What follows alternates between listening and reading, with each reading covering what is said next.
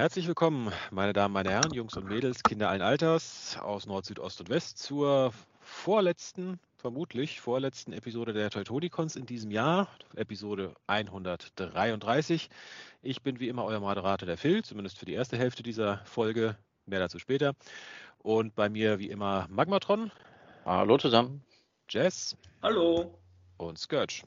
Ja, hallo, ich bin Scourge und ich mag Transformers. Ja. Und unser heutiges Thema, das ist so ein bisschen eine Herzensangelegenheit von Scourge. Und zwar gucken wir uns heute mal die Studio Series an, aber nicht die gesamte, das würde den Rahmen der Sendung wahrscheinlich ein bisschen sprengen, sondern wir gucken uns die Studio Series zu den Bay-Filmen an, also zu den Live-Action-Filmen. Und wir machen heute da auch mal ein kleines Experiment. Und zwar wird quasi für das Hauptthemensegment, nämlich die Studio Series, werde ich den Moderationsstaffelstab dann mal abgeben und ab der Stelle wird dann Scourge die weitere Moderation übernehmen. Ja, freue ich mich schon drauf. Ja, genau. Mal gucken, wie es funktioniert. Mal gucken, wie es beim breiten Publikum ankommt. Ja, Beschwerden direkt an Scourge. Genau. Landen direkt im Spam-Postfach. Ah, sehr gut. Aber bevor wir da hinkommen, die letzten 2 Wochen waren zwar newstechnisch eine relative Einöde, aber so ein paar Sachen hat unser wackerer Magmatron dann doch noch hervorgekramt und ja, die wollen wir euch. Gibt nie eine Folge, wo es irgendwie mittelfiel ist. Es ist immer für wenig oder viel. Also, ja, vielleicht sollten wir den Abstand zwischen den Folgen so an die Menge der News anpassen. Ne? Immer wenn es, ein Dutzend neue News gibt, dann muss die nächste Folge sofort abgedreht werden. Ja, stimmt. Ja. Ja. Gut, also gehen wir mal kurz in die wenigen News, die wir haben. Transformers Earthspark gibt es ein paar neue Promo-Bilder zu neuen Figuren und zwar zu Twitch, One Step Skullcruncher und Elita One und Warrior Bumblebee und Warrior Twitch. Und ja, ich muss sagen, ich habe bei Earthspark immer noch nicht so viele Eisen im Brett. Ich habe immer noch bis auf die erste Folge nichts gesehen. Insofern, aber es ist nicht der erste Bumblebee in der Reihe, glaube ich zumindest. Ne? Also, Nein. Ja. Aber es Das hält wird sich schon eisenhart, ein Bumblebee in jeder Größenklasse. naja, muss ja. Das wird noch wie bei Cyberburst dann so, Phil, dass du dann, wenn alles raus ist, die 3. Staffel plus Bonusfilme, dann guckst du dir die alle an. Und Ja, sonst macht es ja auch keinen Spaß. genau. Übrigens, kleine Randnotiz, ich habe es jetzt endlich geschafft, die zweite Kontinuität IDW-Comics zu lesen. Ne? Also, So, komplett durch schon, oder? also die Hauptserie, ja, so 2, 3 von den Miniserien fehlen mir noch, aber Ach so, okay. Hey, dann kann man das ja irgendwie mal Anfang des Jahres mal angehen, vielleicht. Ja. Ne? Nicht mit gerechnet. Genau. Aber wir waren bei Earthspark, nicht bei IDW. So. Ja. Ich sehe, ihr habt ganz viele Meinungen. Strahlende Begeisterung, ja, also viele One-Step-Changer. Sag ich mal so, außer die Deluxe-Class-Versionen von Earthspark, sagt mir jetzt ehrlich gesagt das, was sie jetzt hier zeigen, nicht so groß zu.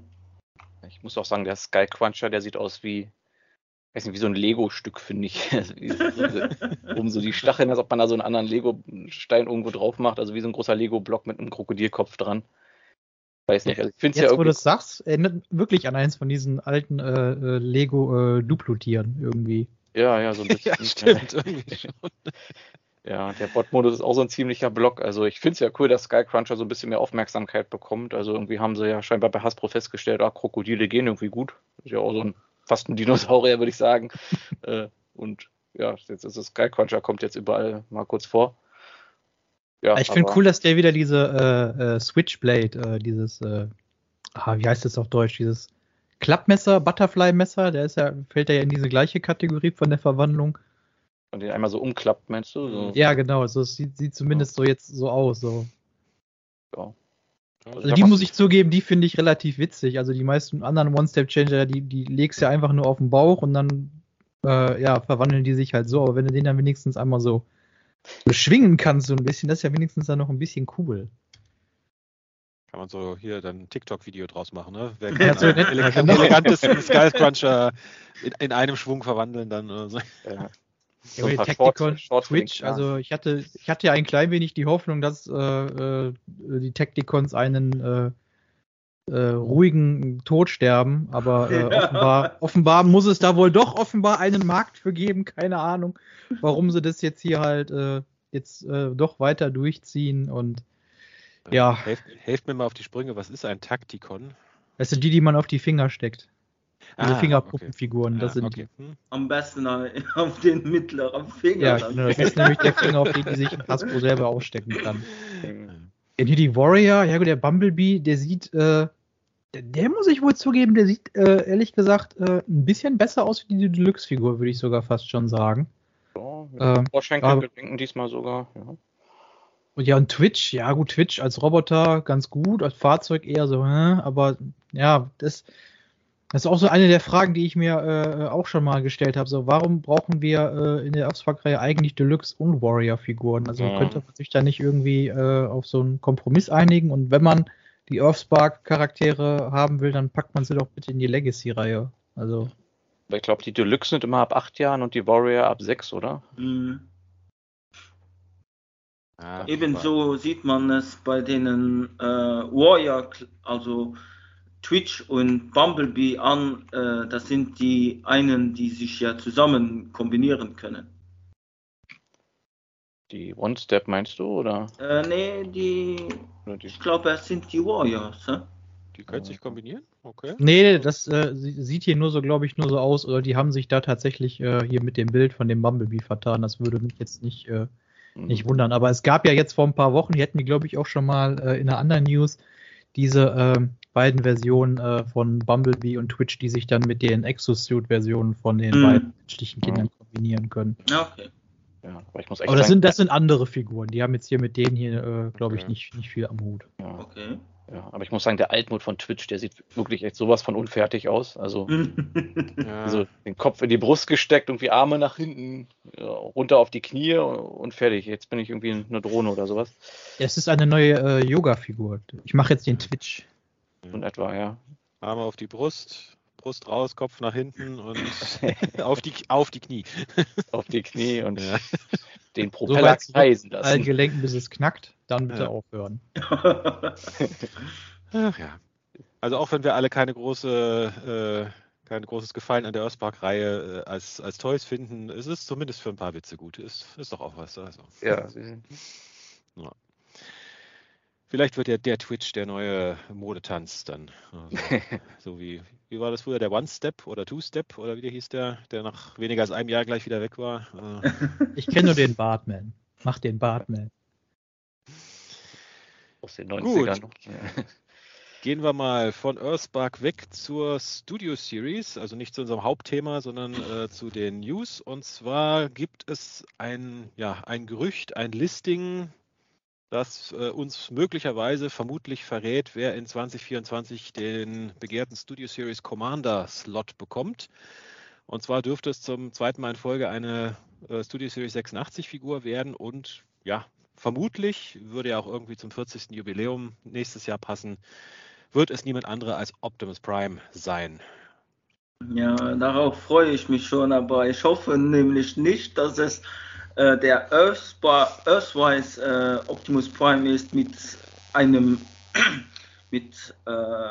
dem Todesbett, wo er eben sterben wird.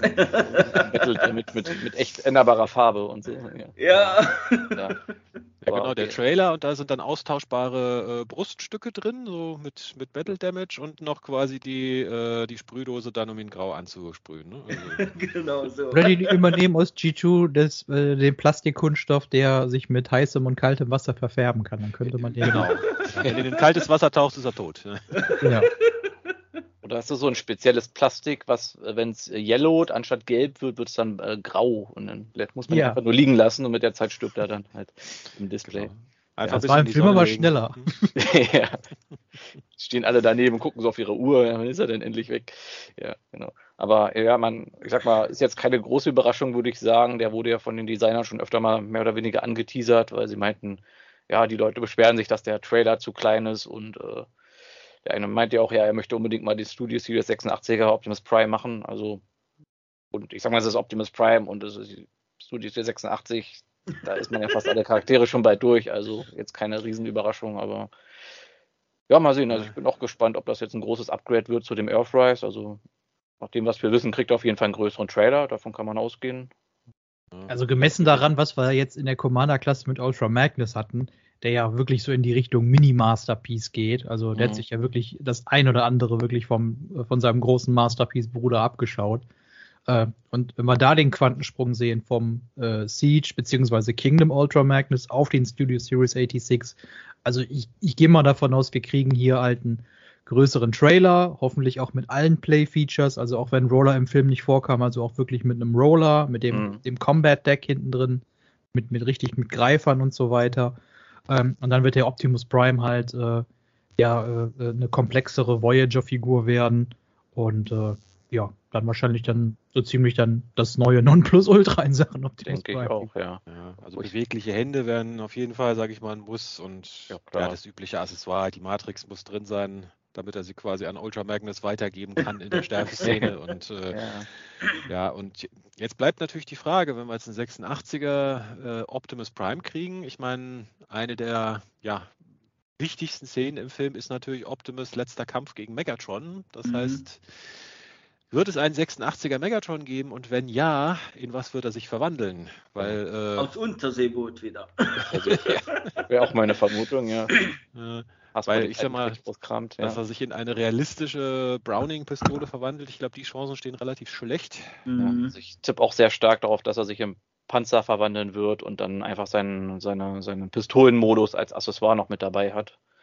Weil ich sag mal, die wäre ja eh nicht im Scale, wenn die sich verwandelt. Also die dann Starscream in die Hand zu drücken, wird schwierig. Also ich möchte eine Idee aufgreifen, beziehungsweise war ja jetzt nicht meine Idee, aber ich hatte ja dieses Bild hier in der Transformers Fangruppe Deutschland, diesem Geschützstand, wo Starscream hinten dran steht. Das könnte ich mir ehrlich gesagt vorstellen, weil das sieht Megatrons Waffenmodus mitunter am ähnlichsten aus. Und das denke ich schon, das könnte so funktionieren, weil wieder ein Panzer, weiß ich jetzt nicht unbedingt. Also ich würde ja eher so ein Mittelding aus beiden vielleicht vermuten, dass man sagt, er wird offiziell zu einem Panzer und dann hat er so einen halb inoffiziellen dritten Modus, hier so ein bisschen wie Soundwaves Straßenlaternen-Modus hier aus Siege, der dann so ein bisschen aussieht wie so eine Kanone, wo man dann sagen kann, das ist jetzt hier so ein Geschütz oder so. Auch gut möglich, ja. Dass sie das so ein bisschen reinschummeln, aber dass er jetzt wirklich zu einer Kanone wird, zu einer halbwegs realistischen Pistole, die so ein Kind in die Hand nehmen kann. Extrem unwahrscheinlich. Aber Jazz Idee mit dem Unterseeboot könnte man generell mal machen, weil den Alternativmodus hatten wir bei Megatron erstens definitiv noch nicht und dann könnten wir auch alle singen We all live in a Decepticon Submarine. Ja, da musst du am Takt noch ein bisschen arbeiten, aber gut. Oder er wird zum Nerf Blaster wieder, ne? Also das gab ja neulich auch so ein Bild. Also. Mit Orange und so, schön grellbunt, ja. Na gut, es gab den ja auch von der United gab es den ja auch in den klassischen Megatron-Farben, also in Grau, Schwarz. Henkei. Ja, zweimal sogar. Also Henkei war ja nochmal auch ein bisschen bunt mit ein bisschen Rot reingemischt und dann der United. Ja, der war ja auch Japan. Weißt du, in Japan ist es ja nicht so schlimm, weil da hat ja niemand eine Waffe. Wenn da ein Kind mit einer Waffe in der Hand auf die Straße läuft, dann weiß jeder, es ist ein Spielzeug. Und in den USA, dann wird das erstmal direkt erschossen, weil alle denken, das wäre eine echte Waffe. Oder was sein könnte, das ist Megatron in der Studio Series 86 Hasbro-Version kommt gar nicht raus. Und die bringen ihn nur in Japan heraus. Dann musst du die Pistole importieren und sie wird am Flughafen abgefangen, ne? Weil Waffenimport dann. Ja, weil sie den unbedingt im Altmode einpacken mussten. Ja, dann kommt da wieder die Orange Cap oben drauf und dann ist wieder alles. Dann ist alles gut, genau. Kommt das Upgrade-Kit, damit man die Orange Cap austauschen kann, ja. Gut, und wo wir gerade von internationaler Distribution reden, hatten wir ja noch eine, nicht ganz so schöne News, die wir kurz ansprechen wollten. Alle, die Death Saurus bei Hasbro Pulse vorbestellt haben, werden wahrscheinlich die Mail auch schon bekommen haben. So wie es aussieht, wird sich der gute Death Saurus zumindest hier in Europa auf Februar verschieben. In den USA ist er angeblich schon in Auslieferung. Also muss ich zugeben, hat mich schon ein bisschen geärgert, das zu lesen, aber ist ja nicht das erste Mal leider. Ja, also wer den unter den Weihnachtsbaum legen wollte, wird schwierig dieses Jahr. Ja. Ey, ich bin froh, wenn ich ihn überhaupt bekomme nach meinem Victory Saber Desaster über Zabi.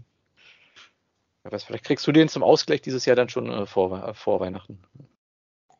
Ja, und die sagen sich, ach komm, Weihnachten, Ostern ist doch genauso wichtig geworden mittlerweile. Er kann auch zu Ostern kommen. Ja. Kleine Weihnachten. Oder zum Valentinstag dann. Ja. Death Saurus ist Liebe. Ja. Gut, gehen wir zu anderen Sachen, die nie rausgekommen sind, über. Es wurde eine Artwork veröffentlicht von einer Figur, die wir nie bekommen haben, von einer Serie, die nie produziert wurde. Und zwar, gab ja wohl tatsächlich mal Pläne für die Legacy-Reihe auch eine Cartoon-Animationsserie zu machen. Und die sind relativ früh eingestampft worden. Ich sag mal, nach der Netflix War for Cybertron-Serie wundert mich das auch nicht. Die war ja nicht so toll, aber. Ja, aber sie hatten wohl schon ein Skript ziemlich weit fertig gehabt, ja. Also. Genau. Und der Oberbösewicht dieser Serie wäre wohl niemand anderer als Straxus gewesen, manchen auch als Darkmount bekannt. Und dafür wurde jetzt auch so ein Artwork veröffentlicht, wie der hätte aussehen sollen. Und ich muss sagen, ich bedauere nicht, dass wir diese Serie von Netflix nicht bekommen haben, aber das Artwork finde ich geil und die Figur hätte ich gern gehabt. Ja, also ich finde das Artwork auch nicht schlecht, aber es sieht jetzt nicht unbedingt nach dem klassischen Straxus aus. Ich meine, er hat hier seine Pickaxe, aber ansonsten, weiß ich, so diesen Drachenkopf auf der Schulter. Weiß nicht, ist er jetzt ein Drache vom Altmod her? Ich glaube, das hat er jemandem abgenommen mit der Axt. Ja, habe ich auch schon überlegt. Hier hat er Transmetal Megatron hier besiegt, hier beim Dimensionsreisen und den Kopf da dran geschraubt. Gut, vielleicht sind auch noch ein paar Teile von Dark of the Moon Megatron, weil das Cape hat er sicher wohl auch bei dem geklaut.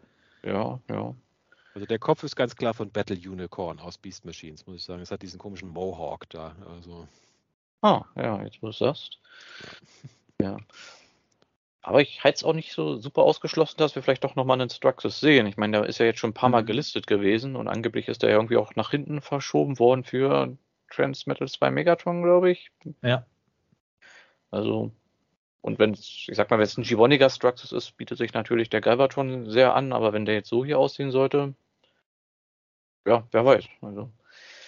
Ich meine, es gibt ja auch dieses Artwork da, man wollte ja scheinbar diesen, ich sag mal, Unfall von Straxus aus den Marvel-Comics einbauen, dass er ja dann am Ende nur noch ein abgetrennter Kopf war und so, ich sag mal, so Krang-mäßig sich dann scheinbar einen neuen Körper gebaut hat. Also hätte interessant werden können. Auch wenn es für Transformer irgendwie wenig Sinn macht. Ich meine, die sind doch Roboter. Wenn der Kopf noch okay ist, warum muss man den in den Bauch einbauen und packt den nicht oben drauf? Also ja, Drama. Aber da kann man auch ein bisschen spekulieren, warum hat damals, glaube ich, Grimlock, glaube ich, in IDW Comics es war Scorponok, warum er ein Baby im Bauch hatte. Was? Das war ja ein neuer Versuch, Cybertronier genetisch quasi auf biologischer Basis quasi nachzuzüchten, nachdem die Rasse ja quasi so ein bisschen am Aussterben war.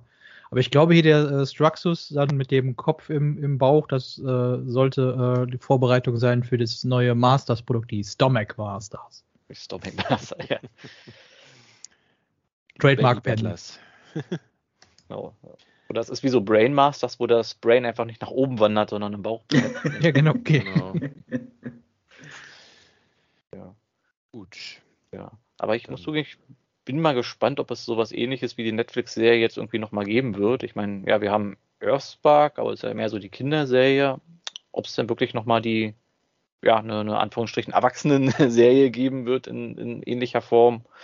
Oder ob da vielleicht jetzt das Budget quasi in den Animationsfilmen wandert, der da jetzt ja kommen soll. Also ich finde zwar Earthspark, vor allem der zweite Teil von der Staffel 1 war nicht mehr so ganz kinderfreundlich gewesen. Ja, das habe ich auch so gehört. Also so ein paar Clips gesehen, wo ich mir auch so denke, okay, das wird ein bisschen arg duster vielleicht, aber gut, Cyberverse ist ja ab der 3. Staffel auch sehr, sehr duster geworden, von daher.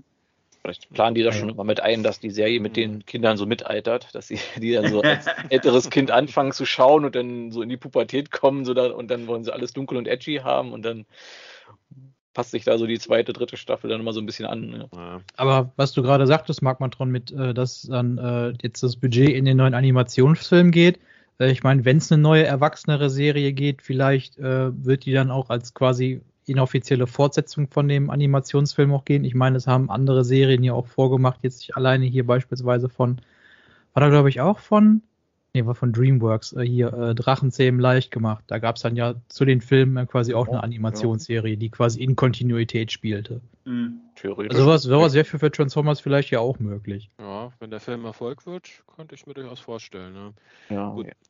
Und wir wissen ja auch nicht, wie lange die Legacy-Serie jetzt noch geht. Also ich meine, wir wissen, es gibt ein drittes Jahr.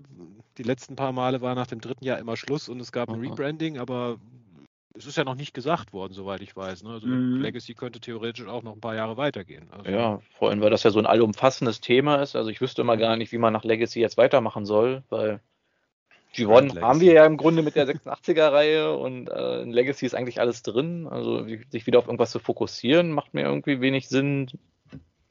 Wenn man so weitermacht wie bis jetzt mit allen möglichen Charakteren aus vielen verschiedenen Kontinuitäten, könnte man noch bei Legacy bleiben und da einfach den Untertitel wieder ändern. Ja, wir haben jetzt nächstes Jahr United und danach kommt Divided.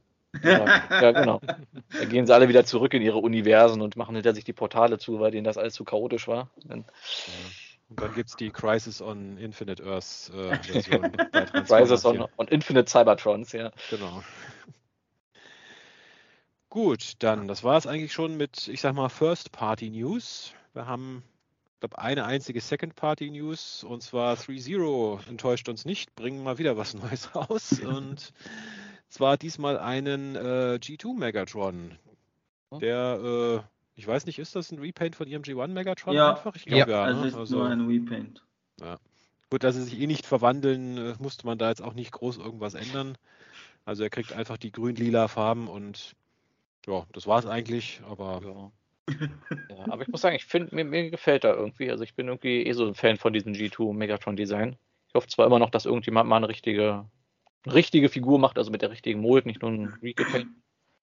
Aber ja, sieht schon nicht schlecht aus, finde ich. Also ich finde ihn besser wie den G1 Marvel. Der war zwar auch gut, aber ich weiß nicht, hat mich jetzt nicht so sehr gecatcht. Also die Marvel-Farben fand ich auf dem Körper jetzt nicht ganz so toll, aber der hier sieht einiges besser aus, finde ich. Ja. Kriegen wir noch einen Archforce? Was meint ihr? Das ist doch Archforce. Das ist Archforce. Es steht nicht Megatron Rules auf der Brust, also ist es Archforce, ne? Also ja, wobei der müsste ja mehr lila sein. Lila mit schwarzer Cameo. Und nicht, mein Gott. Ein bisschen künstlerische Freiheit kannst du ihm doch gönnen hier. Also.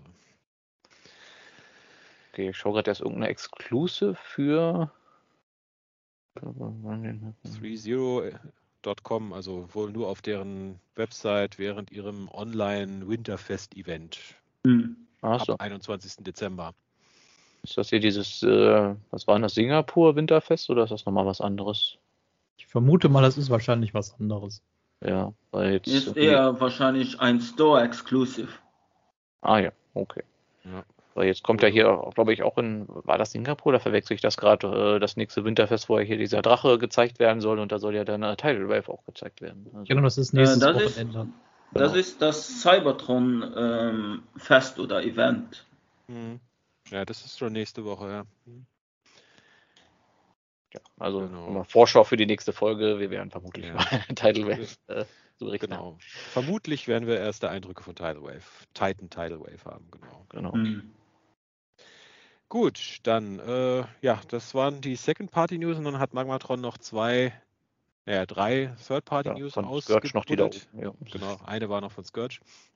Und zwar, Fans Hobby machen mit ihren Figuren aus der Unicron-Trilogie weiter und haben jetzt erste Bilder, also von ihrem grauen Prototypen von ihrem Wingsaber, also dem Energon Wingsaber, gemacht, der sich dann mit dem Energy Commander, also Energon Optimus Prime, verbinden kann. Wie bei den anderen auch, würde ich mal sagen, ziemlich straightforward. Also sieht im Prinzip genau aus wie die alte Figur. Großer Unterschied, sie kann sich bewegen. Oh ja, und wie die sich bewegen kann. Weil ich fand Energon Wingsaber zwar so als Kombination für Optimus gut, aber als Standalone-Figur war er eine Statue. Also ich glaube, er konnte die Ellbogen beugen. Ne? Ich glaube, das war's. Ja, und die Beine konntest du ein bisschen spreizen. Also das war's dann auch schon. Ja. Sag mal, sein Altmod sah ja auch eher aus wie so ein Jetpack mit Flügeln und Kanonen dran. Also. Ja. Gut, der Altmod sieht noch genauso bescheiden aus, muss ich leider sagen. Ja, aber gut. Ist zumindest ein ungewöhnlicher Jet, also sieht man in der Form nicht so oft. Also. Ja, es ist ja so, ich sag mal so angedeutet, so ein Stealth-Bomber, so ein Flying Wing, aber halt mit so vielen Anhängseln dran, dass sämtliche Aerodynamik eigentlich flöten gegangen ist. Ja, ich glaube, Optimus stand auch im Energon-Cartoon, glaube ich, auch mal drauf. Dann sollte das auch so ein bisschen, weiß ich nicht, so an den grünen Kobold wahrscheinlich so ein bisschen erinnern. Ja, stimmt. Gleicher, ja. Ich muss immer so ein bisschen an so einen X-Wing denken, der seine Flügel nicht ausgeklappt bekommt. Ja, so ein bisschen sieht man das so, ja. Ja. Nee, also ich hatte den Energon Commander, also Energon Optimus Prime hatte ich ja von Fuchs Geronimo mal geliehen bekommen. Grundsätzlich eine gute Figur. Aber ob ich ihn mir jetzt extra noch hole, weiß ich nicht. Ich meine, der ist halt so ein Problem. Diesen Energon Wing Saber, wenn du dir den holen willst, musst du eigentlich den Optimus haben, sonst hast der nicht das volle Erlebnis, sage ich mal. Ja, das ist in der Tat richtig. Wobei ich zugeben muss, also Reviews werde ich mir von dem auf jeden Fall dennoch angucken, weil alleine dessen, dass der halt jetzt so wirklich sehr beweglich ist. Also. Ich hoffe mal, dass der gute Fuchs ihn sich auch wiederholt. Dann krieg ich ihn nämlich zum Review geliehen. Also. Du brauchst eigentlich selber gar nichts mehr kaufen, du lässt dir das immer dann nur. Ach, wenn es so einfach wäre, ja. Jetzt ist die Frage, da fehlt dann jetzt quasi nur noch ein Dritter im Bund. Na? Ja, also sich Fans Hobby an Omega Supreme? Ja, also Energon Omega Supreme in Masterpiece Scale, da wären wir dann auch schon so mal locker auf Titan-Größe, eher noch ein Stück größer. Wahrscheinlich. Also, ein großer Junge, ja. Das würde mich sehr interessieren, weil ich mochte das Design von dem Omega Supreme mal sehr gerne. Ja. Dieses ungewöhnliche Altmod mit seinem Zug und seinem, na gut, das andere war eher so ein Schiff, die andere Hälfte, aber. So ein Schlachtschiff halt, ja. So ein futuristisches, ja, genau. Aber da müssen sie alle Gimmicks mit einbauen, hoffentlich. Weil der war ja voll Kanonen und Sound und so. Ja. Und wahrscheinlich ist er trotzdem noch vor Fans Project Fortress Maximus draußen. Also. Ja. Gut, dann, was haben wir noch im Third-Party-Sektor? DNA-Design hat mal wieder ein Upgrade-Set angekündigt und leider wieder mal 1, wo Teile für 3 verschiedene Figuren drin sind. Das mag ich persönlich ja immer nicht so. Aber gut, es sind zumindest 3 Figuren, die thematisch auch sehr eng zusammengehören. Nämlich es ist ein Upgrade-Set für die Rise of the Beasts Terracons, also für Scourge, Battletrap und wie heißt sie? Nightbird, danke. Irgendwie kam es gerade nicht. Und zwar ja die fehlende Kette, logischerweise von Battletrap, also für alle, die sich den Studio Series Optimus Primal nicht gegönnt haben, so Gatling Guns für Battletrap, Schwerter und Flügel für Nightbird und ein neuer Arm und diverse andere Teile für Scourge. Genau. Und ja, da ich nur eine der 3 Figuren habe, fällt es für mich, glaube ich, aus. Aber Interessenten in der Runde? Also von meiner Seite aus schon, weil einfach dann 2 akkuratere Schwerter für Nightbird dabei gibt. Also da bin ich eigentlich schon dabei. Ich meine, die Flügel, ja gut, hätte ich jetzt nicht unbedingt gebraucht. Ich meine, die Originalflügel sind jetzt auch nicht besonders berauschend das. Aber gut ist halt wieder hier, dass es DNA-Design gelungen ist, die Flügel halt, die ja doch ein deutliches Stück größer sind wie die von Hasbro, halt auch in die Verwandlung halt zu integrieren. Also das kriegt man Nightbirds Silhouette so schon doch ein deutliches Stück näher dran als ans Filmvorbild. Immer noch nicht ganz akkurat, aber das liegt halt an Hasbros Figur halt, die ja selbst auch wieder nur ein bisschen auf unfertigem Concept Art basiert. Aber allein dadurch, dass das zweite Schwert dabei ist, finde ich, wirkt die Figur doch um einiges dynamischer. Man kann damit viele schöne Posen machen. Ja, Battletrap, ich habe ehrlich gesagt nur darauf gewartet, dass sich endlich mal jemand hinsetzt und ihm mal eine seiner Gatling Guns gibt. Ich meine, er konnte sie im Film wirklich aus beiden Armen, aber ich glaube, er hat nie beide gleichzeitig benutzt. Müsste ich jetzt mal gucken. Aber ich bin jetzt wenigstens froh, dass da wenigstens 2 dabei sind, weil dann hat man, wie gesagt, einen für jede Seite und sind ja dann auch spiegelverkehrt offenbar. Ja, die Kette hier finde ich auch ehrlich gesagt um einiges besser gelungen, als die halt bei dem Optimus Primal dabei ist. Weil hier kann man ja wirklich dann jedes einzelne Glied so ziemlich, oder fast jedes einzelne Glied in ziemlich jede Richtung bewegen, was bei der Kette vom Optimus Primal ja, glaube ich, nicht geht. Da sind ja, glaube ich, die Richtungen so ein bisschen vorgegeben. Die sind immer quasi so um 90 Grad gedreht quasi. Also hier hat man definitiv viel mehr Bewegung. Das wirkt doch schon um einiges eleganter, wie ich finde. Ja, die Upgrade-Teile hier für den Scourge, ja, den perfekten quasi wird man ja dadurch dann bekommen, wenn man sich das andere Upgrade-Set dann ja quasi auch noch holt. Sieht man hier auch dann auf den Bildern im Vergleich auch Teurer Spaß, ja. mit Upgrade-Set. Aber da muss ich auch sagen, also zumindest finde ich gut, dass DNA-Design hier bei dem Set die Schulterteile angepasst hat, weil das sind ja quasi die man dann ja auch benötigt dann im Fahrzeugmodus, damit man diese Lücke ja quasi dann im Fahrzeugmodus ja in der, also am Hals haben sie nichts gemacht, oder? Das wirkt alles nur durch die Schultern so, weil ich fand ja immer, sein Hals wirkt irgendwie so lang, aber nee, das ist halt, weil der Hals, das sind halt die Sachen, die aus dem anderen Upgrade-Set sind. also hier, da ist schon was am Hals gemacht worden. Hier bei dem Vergleichsbild, oder wirkt das jetzt nur so, weil die Schultern nicht mehr so niedrig hängen? Das kann ich ehrlich gesagt gerade gar nicht erkennen. Ja gut, links ist das Original und rechts sind beide Upgrade-Kits, glaube ich, drin, wenn ich es richtig sehe. Also dieses und das, was es schon gibt.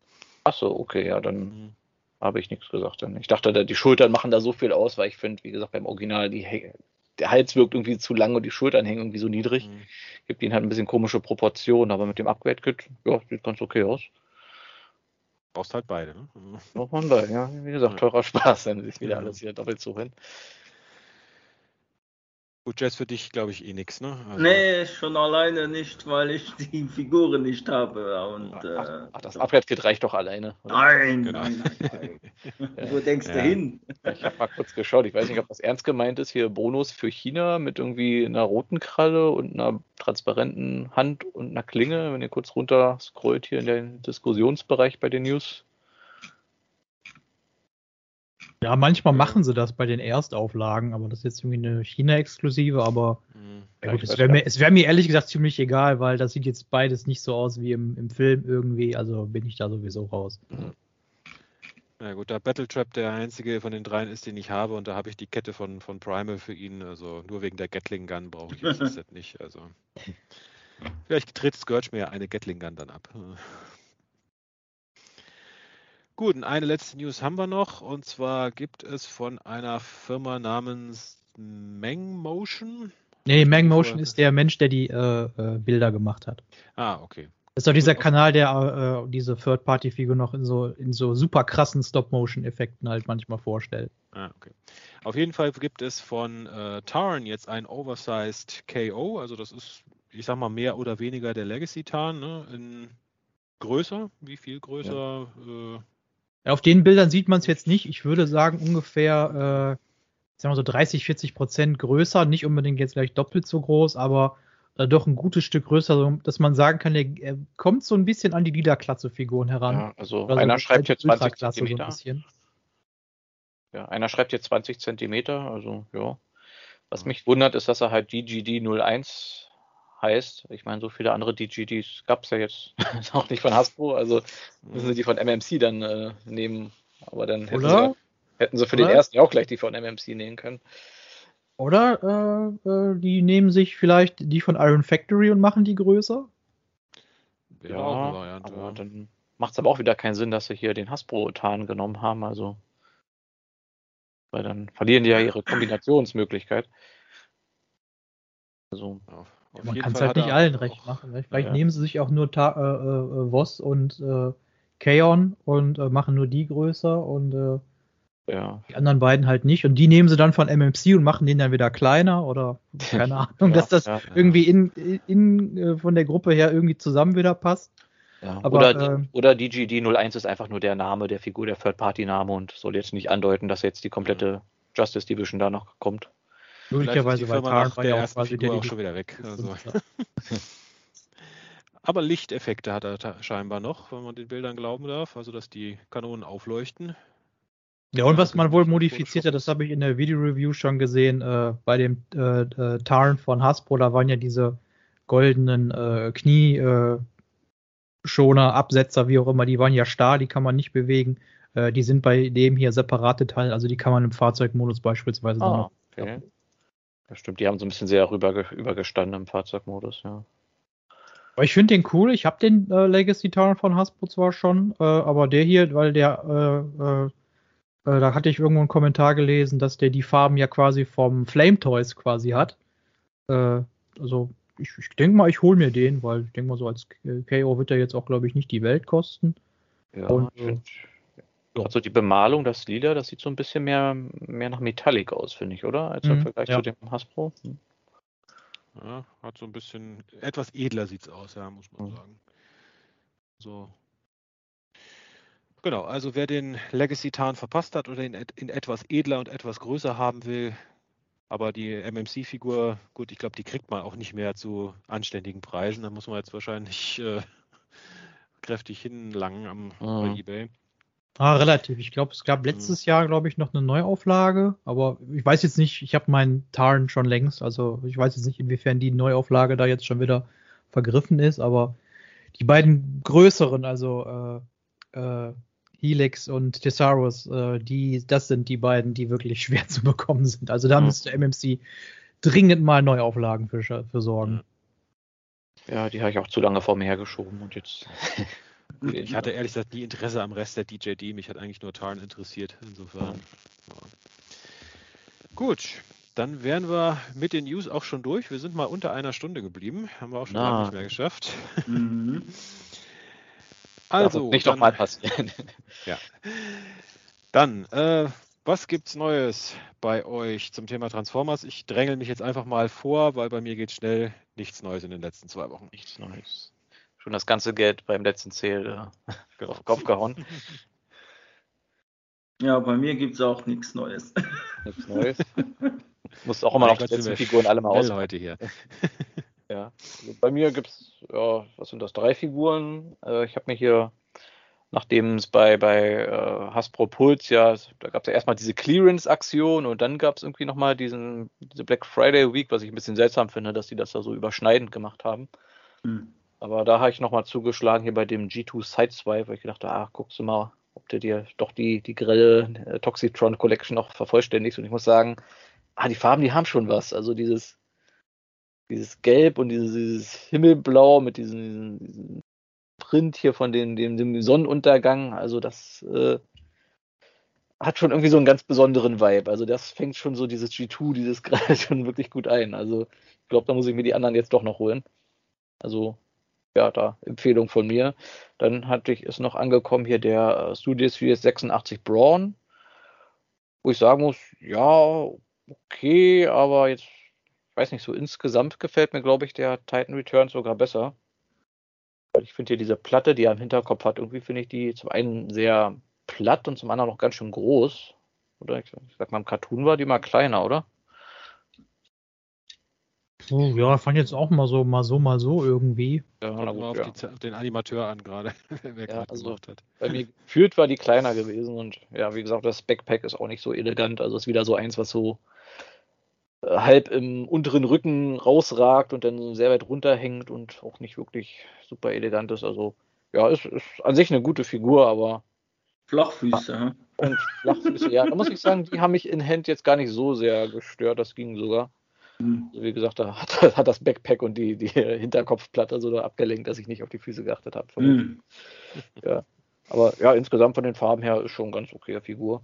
Und dann ist noch endlich angekommen der, wie ist er denn, Trashmaster, der Voyager Junkion, sind das Weaponizer quasi, Combinator, so wie man möchte. Ja. Junkenizer. Ja. Junkenizer, ja, und da muss ich sagen, es fühlt sich an wie so eine Figur, die irgendwie während der Designphase 3-mal überarbeitet wurde und jetzt irgendwie so ein bisschen chaotisch wirkt. Weil ich meine, er hat ja diese grauen Hubarme dabei, was ja, glaube ich, wie bei so einem Müllwagen eigentlich so andeuten soll, diesen Arm, wo er dann die Müllcontainer quasi in seine Müllfach da kippt.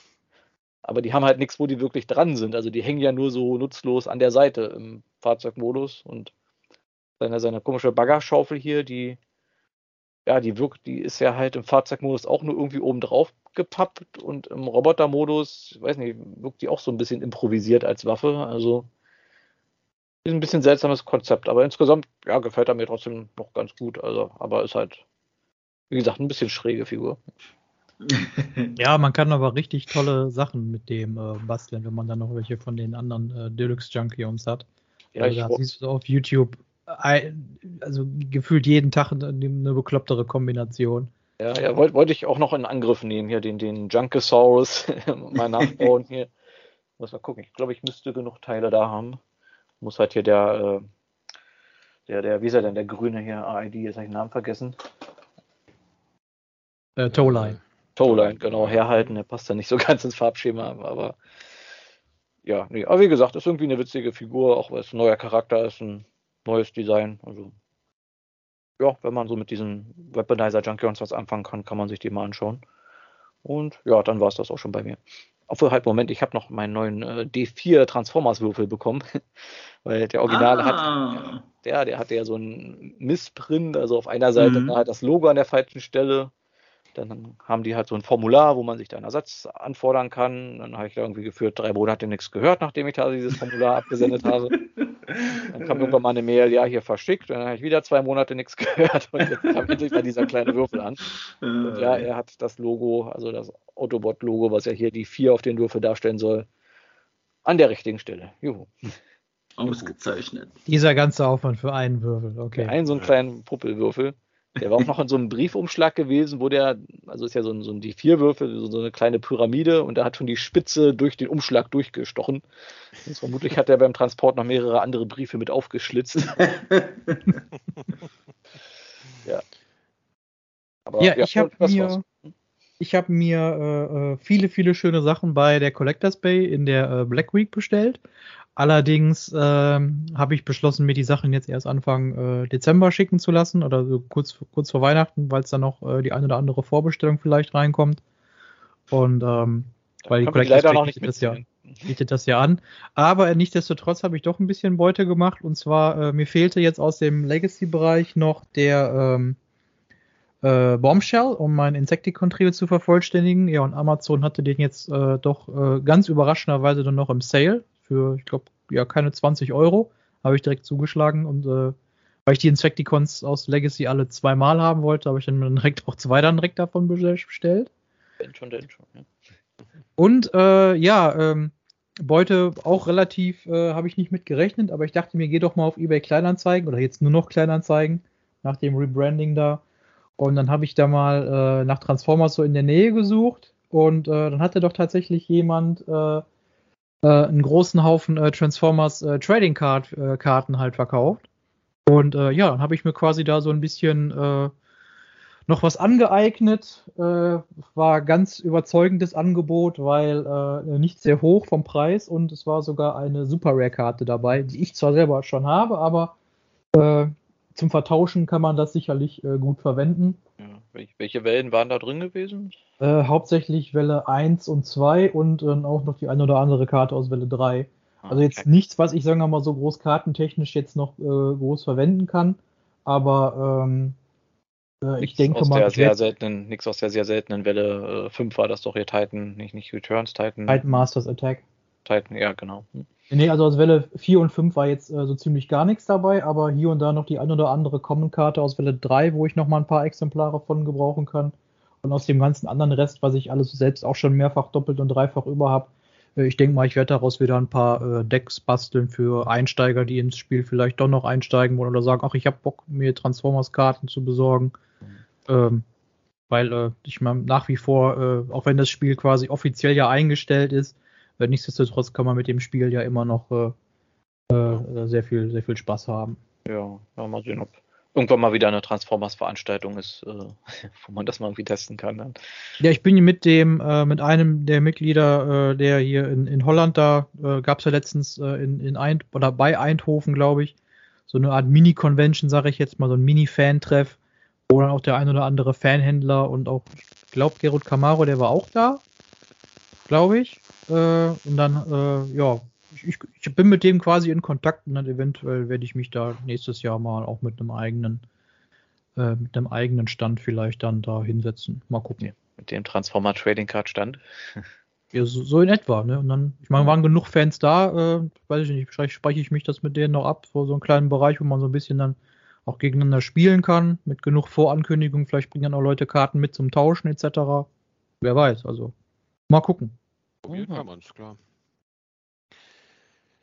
Ja, das wäre es dann bei mir auch in Sachen Beute. Alles klar.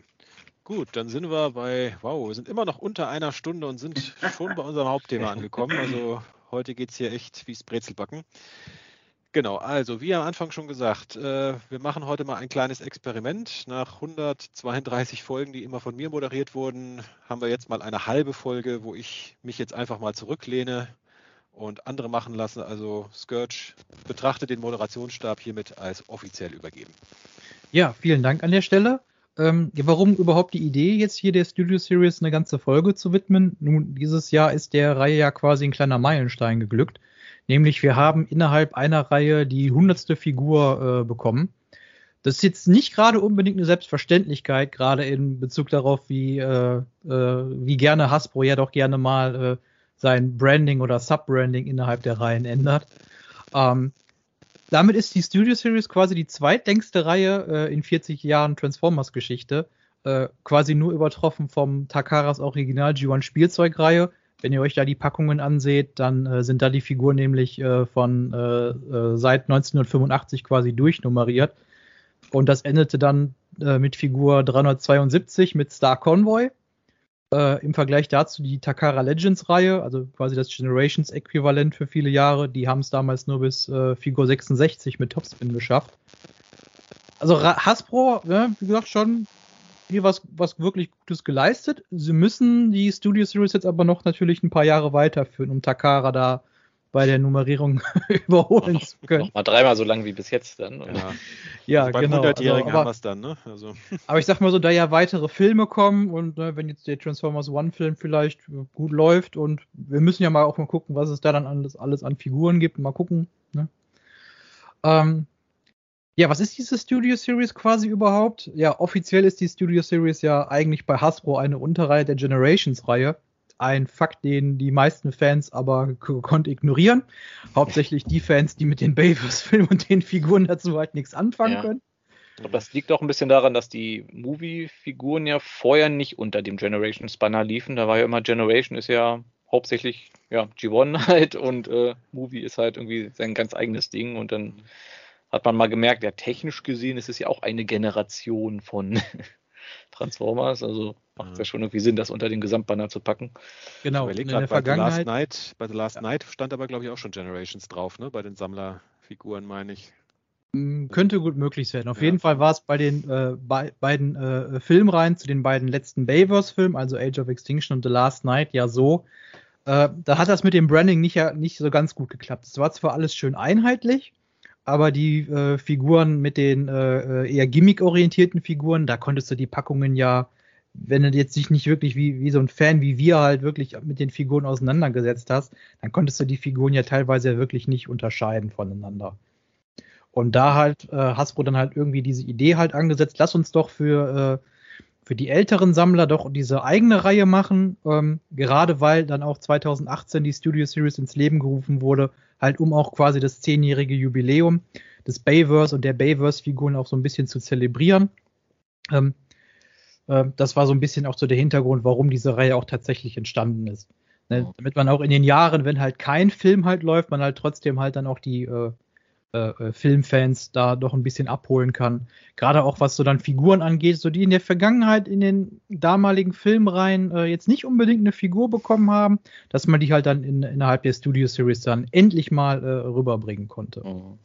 Genau, ich finde, ein Punkt ist auch noch, dass die Studio Series, finde ich, so ein bisschen die Bay-Filme ein bisschen im Sammlermarkt hat halt ankommen lassen. Weil gefühlt fand ich, war früher immer eher so, ja, Bay-Filme, das mögen halt eher so mehr die Kinder und die meisten Transformers-Sammler sind halt mehr auf G1 fokussiert, weil da sind halt Erwachsene, die halt nostalgisch für ihre Kindheit sind. Und Bay-Filme, nimmt man vielleicht so am Rande mit. Und mit der Studio Series, das war ja, glaube ich, auch dann mit einer der ersten Reihen, wo sie dann wirklich wesentlich stärker auf Scale geachtet haben der Figuren, dass man da gesagt hat, okay, das ist jetzt die erste, wie sagt man dazu, Reihe, die sich jetzt halt auch ein bisschen stärker an die Sammler orientiert hat, als in Form von so einer Mainline-Reihe. Genau, weil in der Vergangenheit war es ja eher so, dass man die Figuren halt, die größeren Figuren werden halt Leader oder Voyager und die kleineren Charaktere, die werden halt dann eher Deluxe-Figuren. Bei der Studio Series ist halt sehr schön meistens von Hasbro gelöst. Man versucht sich halt relativ daran zu orientieren. Mal gelingt's, mal auch vielleicht nicht ganz so gut, aber in den meisten Fällen, wenn man da so ein bisschen ein Auge zudrückt, dann klappt das eigentlich. Weil die Weil die Figuren, die passen halt nicht nur in den verschiedenen Größenklassen gut zueinander, was die Größenverhältnisse angeht, sondern halt auch innerhalb der Größenklassen. Zum Beispiel der Jazz aus dem 2007er Film, der ist halt kleiner wie der Bumblebee aus dem gleichen Film. Und der wiederum ist kleiner als der Ratchet, der halt auch da als Deluxe-Figur gekommen ist. Und was so ein bisschen auch in die Richtung Sammlerecke halt geht, ist ja halt dieses Gimmick, wo da finde ich, der spricht eigentlich irgendwie überhaupt keiner drum, weil jede dieser Studio Series Figuren kommt ja mit so einem Backdrop, die wahrscheinlich bei den meisten, wenn sie die Figuren ausgepackt haben, wahrscheinlich direkt mit der Verpackung im Altpapier landen. Ich muss ehrlich gesagt sagen, ich finde die ehrlich gesagt ganz cool. Ab und zu stelle ich dann die Figuren tatsächlich auch da mal dahin. Es ist keine dauerhafte Display-Option, ehrlich gesagt, aber so ab und zu finde ich das doch dann ganz schön, die Figuren dann mal so noch ein bisschen mal kurzweilig hinterzustellen. Und von den meisten Figuren habe ich die tatsächlich auch aufbewahrt. Nur bei dem einen oder anderen Display-Stand, ich möchte da an Revenge of the Fallen mit der Pyramide, Operation Desert Thunder, Desert Storm, wie auch immer. Also die habe ich auch irgendwann mal entsorgt, weil ich sagte, so oft brauche ich den gleichen Hintergrund dann jetzt auch nicht. Ja, ab und zu hat sich wiederholt bei den Hintergründen. Also ich glaube, die meisten von den Studio Series Figuren, die ich habe ich die Hintergründe auch noch. Habe ich halt platt gemacht, die liegen dann oben in irgendeiner Kiste.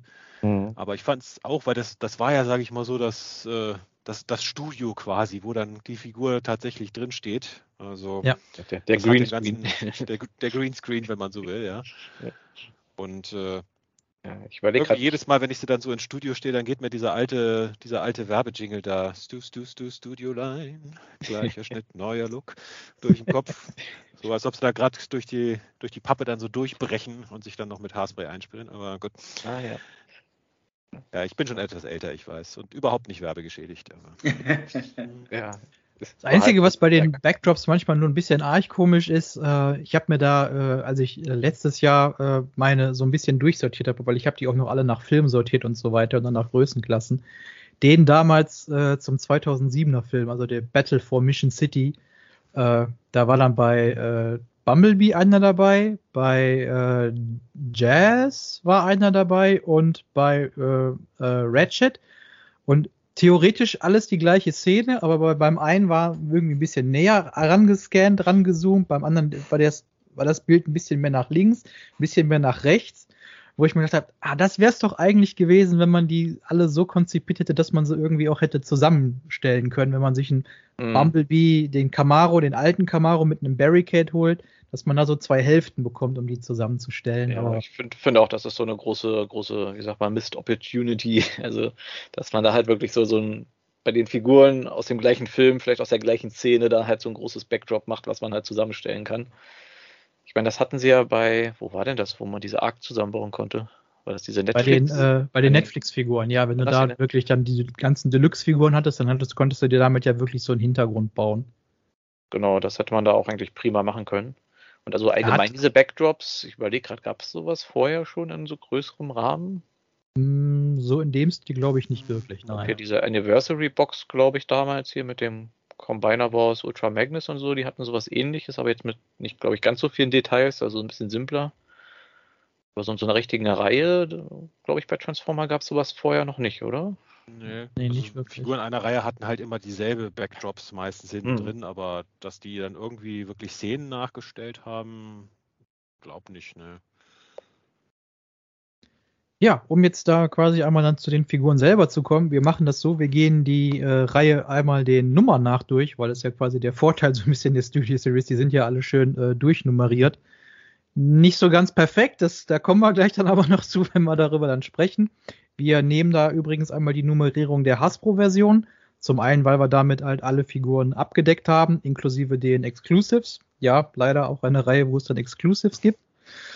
Zum anderen aber auch, weil bei Takara halt nicht alle Figuren erschienen sind im eigenen Markt für einen Exclusive. Da wird nämlich nach Figur 8 nämlich schon anders gezählt. Und seit 2022 gibt es auch Core-Klasse-Figuren in der Studio Series. Und während die bei Hasbro halt alle ohne Nummer laufen die bei Takara aus irgendeinem Grund dann wieder mit Nummer. Und wir werden die Studio Series Bayverse Core-Figuren aber hier sicherlich nicht auslassen, sondern ich habe dann immer geguckt, wann sind die Figuren quasi erschienen. Und dann werden wir dann halt dann bei der Gelegenheit dann auch dann über die sprechen. Genau. Ja. In Japan wird ein bisschen anders gezählt, wie es aussieht, ja. Da gehen die Uhren anders. Ne? Genau. Ja, dann lasst uns dann direkt 2018 starten mit der ersten Welle. Da hatten wir dann nämlich dann einmal schön durchgehend die Figuren 1 bis 8. Figur Nummer 1 Deluxe Bumblebee, dann der 1976er Camaro, Deluxe Stinger, diesmal eine eigene Figur, kein Bumblebee Repaint, wie das damals noch bei Age of Extinction war. Dann Figur Nummer 3 Deluxe Crowbar, basiert hier auf dem The Last Night Berserker, ist also einer von den Dreads aus Dark of the Moon. Und da hätten wir einmal Deluxe Ratchet, das ist einmal hier die Version, die da mit der Kreissäge kommt. Bevor wir dann zu den größeren Figuren kommen, ich habe mich damals mit der Ankündigung der Studio Series ganz besonders über den Deluxe Bumblebee, den 76er Camaro gefreut, weil wir haben ja gefühlt jedes Jahr zu jedem Film eine neue Bumblebee-Figur gekriegt, halt mit angepasstem Camaro-Look. Aber die original 1976er Camaro Deluxe-Figur, ja, die war ja jetzt nicht gerade so der Bringer. Die ist wirklich, ja, die ist innerhalb des gleichen Jahres mit 2007er Film ist die schon so schlecht gealtert. Also da war wirklich mal ein Upgrade, wo ich sagte, das war wirklich bitter nötig. Was fällt euch so zu den Deluxe-Figuren ein? Ich sag mal, die einzige, die ich damals, beziehungsweise doch den Bumblebee hatte ich mir auch geholt und den Stinger hatte ich mir noch geholt. Ich sag mal, den Stinger habe ich insofern gute Erinnerungen, weil den habe ich mir bei meinem Urlaub in San Diego im Walmart gekauft. Insofern ist der ein bisschen bei mir hängen geblieben. Der Höhepunkt des Urlaubs. Ja. Und muss ich sagen, den fand ich wirklich gut. Also den habe ich auch immer noch. Also so, ich sag mal, aus einem Transformer, der zu einem Auto wird, ich sag mal, da ein wirklich innovatives Design noch zu finden, was es in 40 Jahren nicht schon mal gab, ist ja nicht mehr ganz so leicht. Aber ich muss sagen, den fand ich wirklich gut, weil das Autodach ja auch so zu einer Art Schildspeer an seinem Arm wird. Auch mit diesem Kreis, diesem Wurfstern, der er da hatte. Also so vom Design her fand ich den wirklich genial, den Stinger. Also war für mich so das Highlight der ersten Wave, muss ich sagen. Crowbar und Ratchet, muss ich zugeben, hatte ich nie. Ja, Magmatron Jazz, irgendwas von eurer Seite da? Der war schon ganz gut, der Stinger, ja. Ja, der Stinger war wirklich nicht schlecht im Designhaus, aber ehrlich gesagt, ich kann mich nur noch gut an Blackout damals erinnern, wo die erste Serie rauskam, die erste Welle. Aber ehrlich gesagt, sonst kann ich mich jetzt nicht wirklich erinnern, weil ich hatte die damals nicht wirklich auf dem Schirm damals. Ja, der Blackout, den du angesprochen hast, das ist dann die Figur Nummer 8, auch damals in der ersten Leader-Klasse, kam zusammen mit Figur Nummer 7, der Grimlock, der auf dem Age of Extinction Design basiert. Davor haben wir aber noch die Figuren 5 und 6, nämlich einmal Voyager Optimus Prime, basierend auf Revenge of the Fallen, der kam damals dann mit den 2 Schwertern, und einmal dem Voyager Starscream, der in dieser Version halt auf dem 2007er Design basiert und da mit seinem Raketenwerfer kommt, wo man den auch, glaube ich, dann im Anflug halt sieht, wenn er dann halt am Hoover-Damm da das Kraftwerk quasi zerstört. Ah, ja. Also gerade der Starscream fand ich damals schon sehr interessant, weil der basiert ja quasi eigentlich auf dem Dark of the Moon Deluxe Starscream. Den haben sie ja quasi einfach nur vergrößert und dafür gesorgt, dass dann quasi dann noch über ein zweites Panel da quasi dann der Oberkörper, beziehungsweise die Brust, Schultern, das ist bei dem relativ schlecht zu sagen, dass das ja alles so ein bisschen noch besser ausgefüllt wird. Und das haben sie ja zwischendurch immer wieder mal gemacht, dass man dann eine ältere Figur hat, dann hat man sie entweder vergrößert oder verkleinert oder mit Teilen dann noch zusätzlich verbessert. Könnte man sagen, dieser Trend hat ja hier mit dem Starscream ja eigentlich quasi angefangen. Ja, ich muss sagen, den Starscream hatte ich nicht, aber den Optimus Prime, das war einer von den Figuren, die Hasbro damals für irgendeinen so einen Wettbewerb, beziehungsweise auf der Cons waren die in der Tombola, glaube ich. Da hatte ich den mitgenommen. Fand ich jetzt nicht schlecht, aber ja, fand ich jetzt, also im Vergleich mit hier Revenge of the Fallen, Optimus oder so, war da jetzt nicht wirklich was Neues dabei. Insofern hat er mich jetzt nicht so vom Hocker gehauen, muss ich sagen. Okay, hast du dann, wenn du den verwandelt hast, der fand ich bei dem aber damals sehr interessant, der hatte ja wirklich sehr viele Transformationsschritte dann vom Prime First Edition Optimus mit drin. Das fand ich damals auch sehr interessant, dass sie da quasi gesagt haben, ja, lass doch mal die Transformationsschritte von der Figur nehmen und eventuell können wir das irgendwie in so eine, nehmen wir mal zwar auch für einen Optimus, aber lass mal das für einen Optimus aus einem ganz anderen Universum nehmen, mit einer ganz anderen Designästhetik. Gut, man muss ja auch sagen, Movie in den diversen Filmen hat sich Optimus, glaube ich, nicht ein einziges Mal genauso verwandelt wie vorher. Also die Transformation sah jedes Mal völlig anders aus. Also. Ja gut, das haben sie ja quasi vom 86er-Film übernommen. Der hat Hot Rod sich ja auch zweimal ganz verschieden verwandelt. Ist ja langweilig, wenn es immer die gleiche Transformation ist. Ja. Die Aufgabe der Studio Series ist ja eigentlich quasi die Nonplusultra-Abbildung des Film-Ebenbilds darzustellen. Und direkt Figur Nummer 9 ist da direkt ein Abbruch und auch unsere erste Exklusivfigur in der Reihe, nämlich Voyager Thundercracker, der laut Verpackung aus Dark of the Moon sein soll, obwohl er in dem Film gar nicht vorgekommen ist. Und als er dann später im Filmuniversum vorgekommen ist, hat er diese Gestalt halt auch nicht gehabt. Das war unsere erste Exklusivfigur in der Studio Series. Ein Repaint von The Last Night Voyager Nitro mit neuem Kopf. Laut TF-Wiki soll der Kopf so an Starscreams Filmkopf erinnern. Finde ich, gelingt irgendwie nur so bedingt. Ich hatte das eher immer das Gefühl, dass der ja wie ein Insekt aussieht.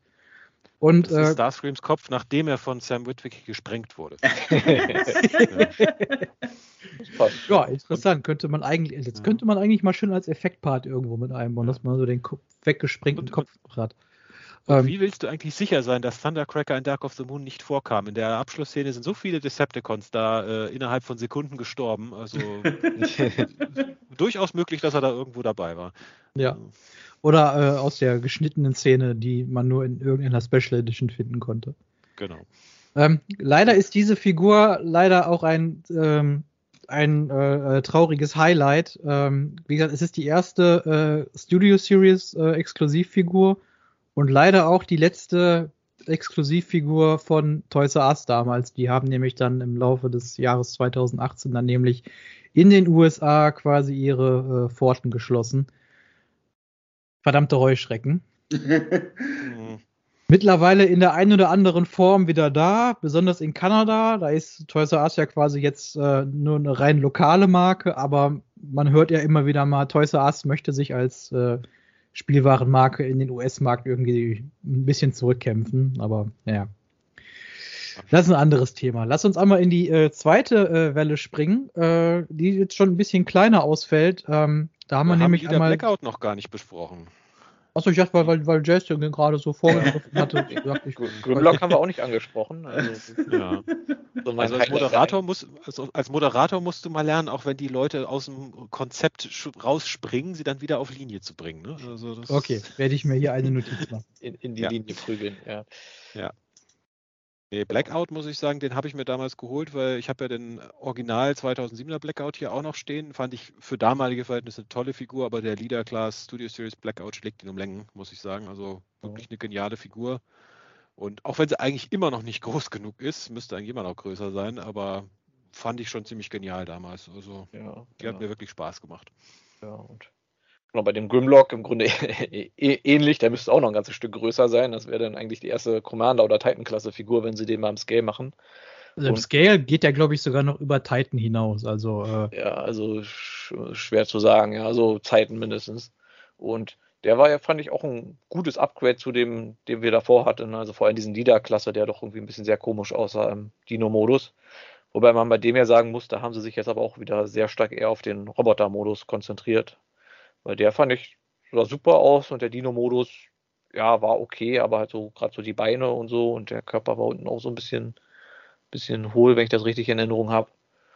Ja, und finde ich bis heute mal seltsam, dass es da noch keine weiteren Dinobots gab in der Reihe. Ich meine. Ja, ist gut, dass du es quasi ansprichst, weil der Grimlock, ja, ist aus Age of Extinction, beziehungsweise The Last Night, wo die Dinobots ja auch noch mal ganz kurz vorkamen. Ja, also nicht, da warten wir irgendwie auf die anderen Updates. Irgendwie Studio Series 86, ja, da gehen die Dinobots offenbar sehr gut. Also man weiß halt, welche Dinobots Hasbro da hier bevorzugt. Ich meine, liegt natürlich auch an den Fans, aber mal gucken. Die haben ihre Lieblinge, meinst du? Aber ich meine, der Grimlock hat letztens ja erst in der Buzzworthy Bumblebee-Reihe quasi eine Neuauflage erfahren, weil offenbar sich irgendwie hier irgendwie ein Fan-Demand scheint ja doch dafür irgendwie da zu sein. Ja, ich meine, ist ja jetzt auch schon ein paar Jahre her, dass der rausgekommen ist. Ja. Und vielleicht jetzt so langsam mal, jetzt wo sich in Sachen Studio Series 86 die Dinobots da dem Ende widmen. Ja. Ne? Und wir hatten ja darüber gesprochen, um auf die Marke 300er Mark da zu knacken. Ja, jetzt werden doch die Dinobots da aus Age of Extinction, The Last Night, werden uns auch langsam mal dran. Denke ich auch. Und ich sag mal, auch dadurch, dass jetzt hier die 86-Reihe eine Commander-Klasse-Figur bekommen hat, wer weiß, vielleicht kriegt die Studio Series, die Bayverse-Reihe auch jetzt noch einen Commander-Klasse-Slot oder so und dann sind die zumindest so ein bisschen mehr im Scale. Also da kann man zumindest einen Voyager-großen Optimus halbwegs sinnvoll drauf reiten lassen, ohne dass es irgendwie aussieht, als ob der irgendwie ein kleines Pony reitet oder so. Aber ein kleines Pony, dann könnte man direkt eine Crossover-Figur ja vielleicht dann direkt mit schaffen, ne? Ja, ein kleiner Grimlock. Ja. My Little Grimlock, ja. Gut, dann würde ich jetzt aber einmal, wenn nicht noch einer was zur ersten Welle zu sagen hat, dann einmal in die Welle 2 springen wollen. Mit insgesamt hier 4 Figuren, 10, 11, 12 und 13, mit Deluxe Jazz, Deluxe Lockdown, Voyager Brawl und Voyager Megatron. Hier ebenfalls basierend auf seinem Revenge of the Fallen Design. Gerade den Lockdown, da hatte ich mich damals sehr drauf gefreut, weil die Age of Extinction Deluxe Figur nett, aber nicht toll. Und ja, die Figur hier, finde ich, hat es da doch um einiges besser gemacht. Warte mal überlegen, ich glaube, der einzige aus der Welle, den ich tatsächlich hatte, war der Jazz. Lockdown, nee, Brawl, nee, war tatsächlich der Jazz der einzige aus der Wave, den ich hatte. Ja, wegen seines Gimmicks, ne? Nur wegen dem Namen, weil ich an dich gedacht habe. Nee, hauptsächlich muss ich sagen, weil ich mochte den 2007er Jazz, aber dieser Jazz hatte richtige Arme und nicht nur diese zusammengefaltete Motorhaube da. Also, ja. Aber große Ansprüche hier. Ja. Richtige Arme sollen die haben.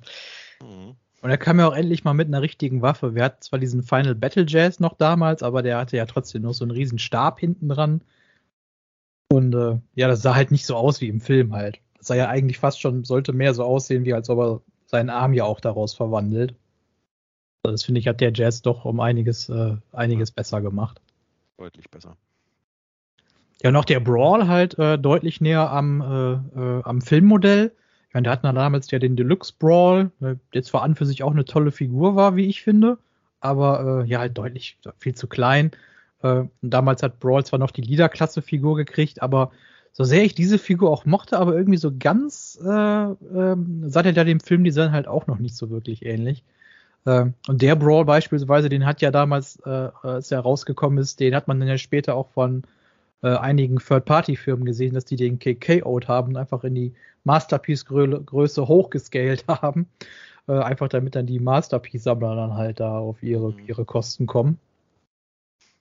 Und der Megatron, ja, der ist ziemlich hohl, ne? Also ich weiß nicht, hat einer von euch den? Nee.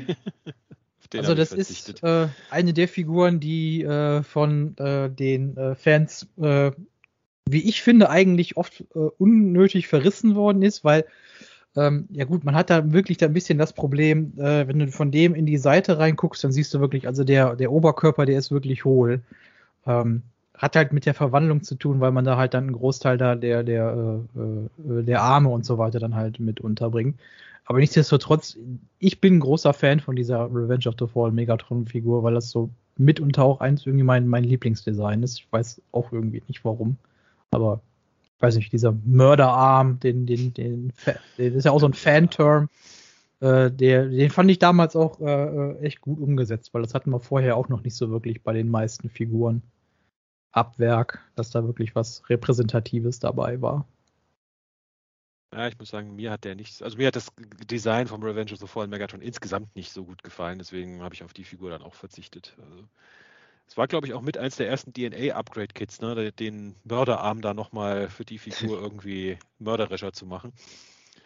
Ja, genau, und hauptsächlich auch, ich meine, er verwandelt sich in diesen Panzer, aber im Film hat er ja quasi noch so eine Art Hybrid-Modus mit zusätzlichen Flügeln und so weiter, damit er halt als Weltraumflugpanzer so ein bisschen durchs All fliegen kann. Da sind noch ein paar Flügel und so weiter dabei. Da muss man aber zugeben, da haben sie sich ganz clever dann orientiert, dass diese Teile dann halt so ein bisschen den Torso dann ausfüllen. Also wenn man ein Problem mit einem hohlen Revenge of the Fallen Megatron hat, das Upgrade-Set, habt da ein paar Füllteile quasi dann noch mit dabei. Da hat dieser Trend mit den Füllteilen quasi auch schon angefangen. Rise of the Fillers. Ja. Noch was? Sonst würde ich in Welle 3 jetzt direkt weiterspringen. Leider nicht. Die zweite Welle habe ich total übersprungen gehabt. Ich glaube, das dürfte bei den meisten Figuren hier sein, Jack. Ja, genau. Ja. Also kannst gern flüssig ein bisschen die Wellen durchgehen und wir schreien einfach rein, wenn wir was zu sagen haben. Alles klar. Wave 2 wird ja auch in Deutschland gerne übersprungen, insofern. Ja, genau. Wir haben es nicht so mit der 2, ja. Genau, Welle 3 wird dann diesmal nicht von einer Deluxe-Figur eröffnet, sondern da hat Hasbro wohl sich gedacht, nehmen wir halt die Figur Nummer 14 mit Voyager Ironhide, da war es basierend auf dem Design vom 2007er Film. In der Welle mit dabei sind dann noch einmal die Figuren 16, 17 und 18. Keine Sorge, Figur 15 werden wir dabei nicht überspringen, nur die Exclusives, die bespreche ich immer dann zwischen den Wellen, weil da haben wir nämlich gleich so einige vor uns.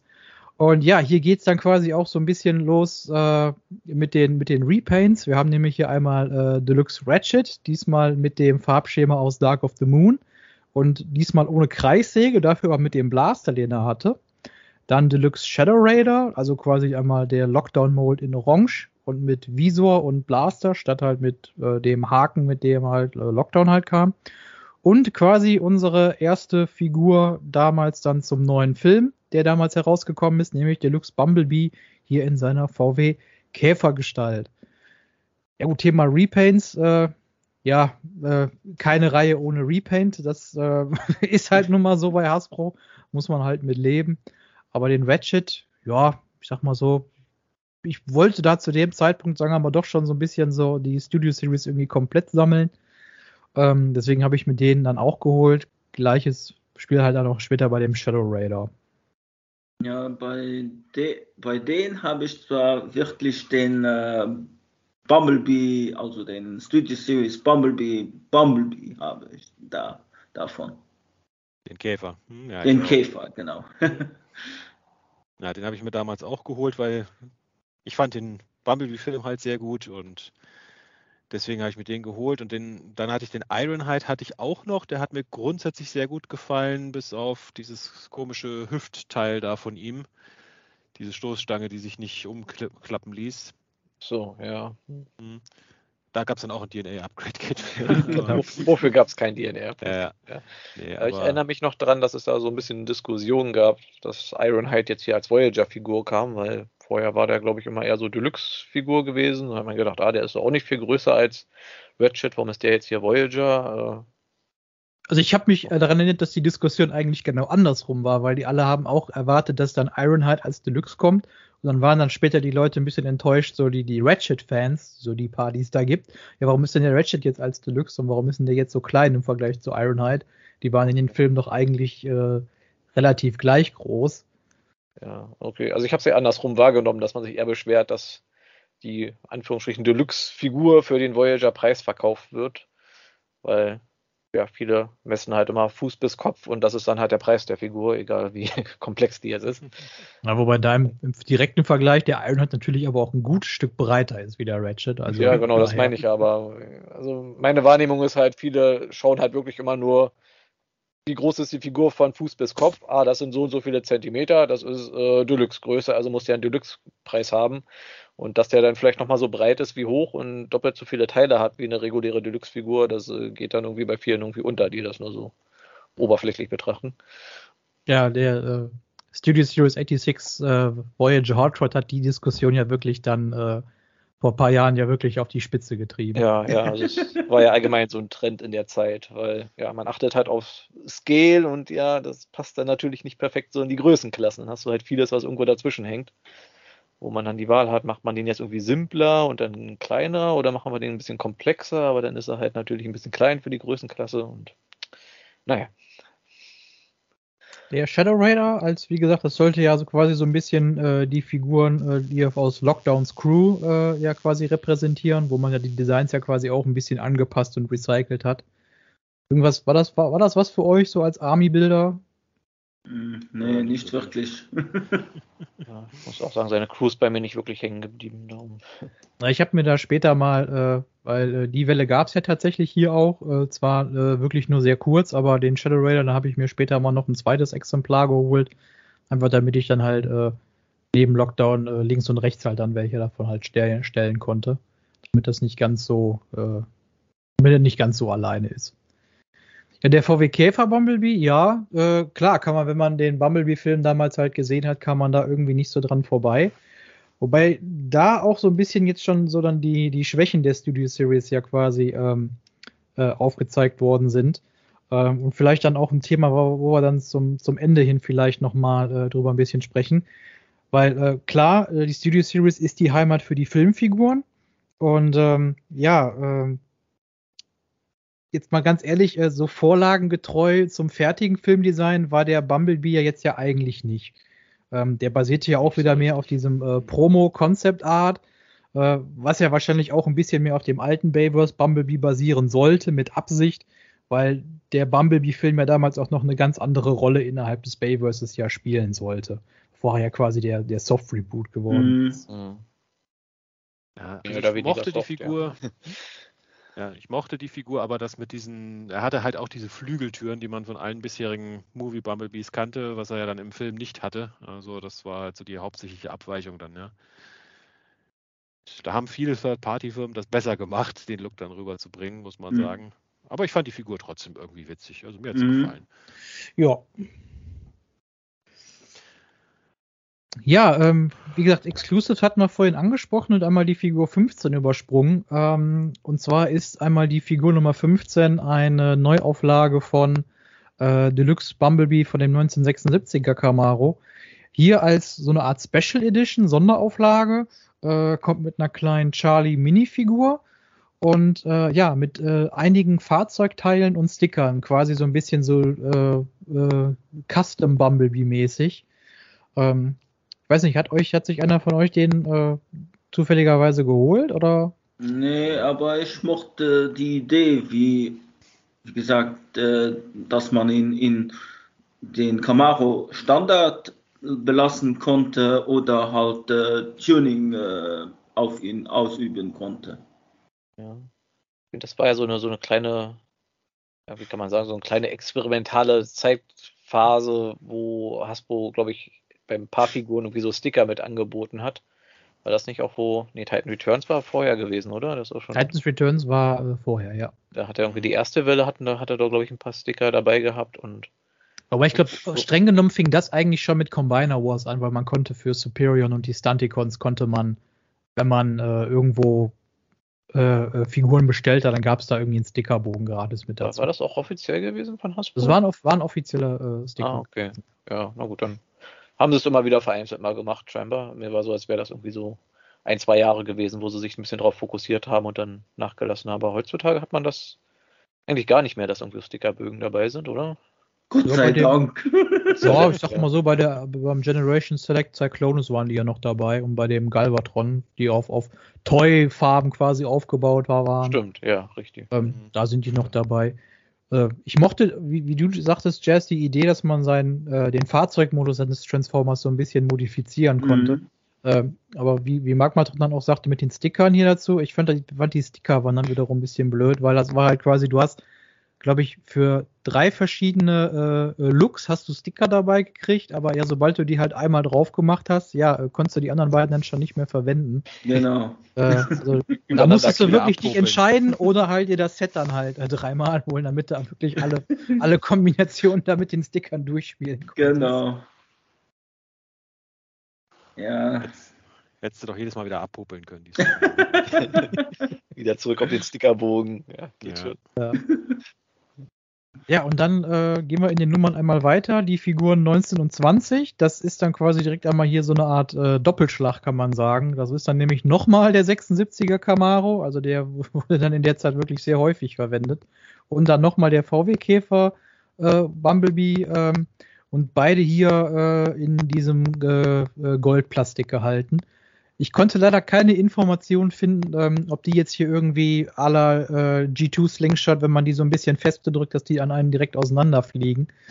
Aber also da scheint Hasbro da, was das Goldplastik angeht, ein bisschen gelernt und nachgebessert zu haben. Aber die kamen halt in diesem Retro-Rock-Garage-Set und Retro-Pop-Highway raus, was so ein bisschen ja auf diese Thematik 80er Jahre und Kassetten so ein bisschen anspielte. Ja.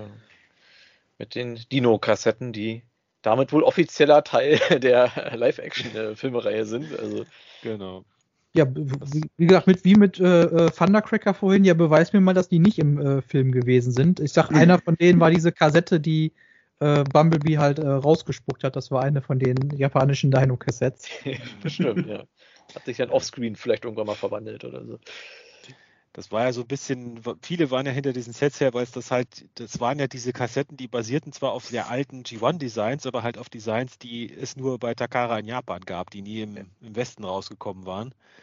Und da wollten halt viele nur wegen dem Set haben. Ich kann mich noch erinnern, kurz nachdem diese Sets rauskamen, hast du sehr viele von diesen Bumblebee-Figuren halt lose auf Ebay gesehen. Das stimmt, weil viele haben halt die Sets gekauft, sich die Kassetten rausgepopelt und das Set dann wieder verkauft. Also, ja, die haben ja scheinbar echt die Modes nochmal neu gefertigt, weil die originalen Modes da halt auch schon verloren gegangen waren. Und dann haben sie es natürlich auch so fies gemacht, dass es ja 2 Kassetten pro Set waren, aber halt dann immer einmal die Originale und einmal so ein transparentes Repaint von dem anderen Teil, sodass man sich das ja auch zweimal kaufen musste, wenn man die Kassetten Ja, du brauchst wirklich beide Sets, um dann halt den Autobot-Combiner zu vervollständigen und das andere war dann halt quasi ja dann nochmal ein Decepticon-Repaint davon. Ja. Also da war wieder einer von den Füchsen bei Hasbro am Werk. Ja. Ja, und um da einmal den Bogen zu schlagen, es gab ja dann noch ein Dino-Kassettset und das gab es dann ja in der Neuauflage mit G1-Verpackung, aber dann mit einem einzelnen Frenzy dabei. Yay! dem roten oder dem blauen? Nee, der war der blaue. Ja. Warum auch immer, ja. Der eine Frenzy, der allen gefehlt hat noch aus. Das war eine sehr, sehr komische Zeit bei Hasbro. Aber, ja. Gut, springen wir dann einmal weiter in Welle 4 mit den Figuren 21, 22 und 23 und auch hier wieder mit Repaints, nämlich einmal mit Voyager Starscream, diesmal in der Revenge of the Fallen Version mit Tattoos nämlich. Und diesmal kommt dieser dann auch mit seiner Kreissäge, die er im Film ja auch verwendet hat. Dafür sparen wir uns dann einmal den Raketenwerfer. Also wenn ihr den Raketenwerfer wollt, müsstet ihr euch den anderen Starscream halt gekauft haben. Und mit Deluxe Dropkick, hier einmal die in der Helikopterform. Und Deluxe KSI Sentry, ein weiteres Repaint. Neuer Kopf, neue Waffe, ist ein Repaint von dem Stinger aus Welle 1. Und ja, einzige, was bei dem ein bisschen komisch war, ich höre gerade technisch irgendwie was. Ist besser geworden? Nein, also irgendwie knackt dein Mikro gerade ein bisschen, aber ich wollte es eigentlich subtil über den Messenger machen. Achso, okay. Damit wir nicht die Sendung dafür unterbrechen müssen. Ja. Ich sag mal so, die Zuschauer möchten uns das vermeiden. Ist es denn jetzt irgendwie ein bisschen besser geworden? Nein. Nicht? Okay. Dann gut. Müssen wir mitleben. Also man versteht dich, es ist nur halt ein bisschen geknacke dann damit. Gut. Also der Deluxe KSI Sentry, wie gesagt, blaues Repaint mit neuem Kopf, neuer Waffe von dem Stinger aus Welle 1. Damals fand ich das ein bisschen komisch, weil die Sentries, die waren im Film halt auch rot wie Stinger, ein anderer Rotton und haben sich auch in ganz andere Autos verwandelt. Aber für namenlose Drohnen-Army-Bilder scheint das dann halt irgendwie so ja doch gereicht zu haben. Und nochmal den gleichen Mold in Rot zu verkaufen, das hielt Hasbro wohl für keine gute Idee.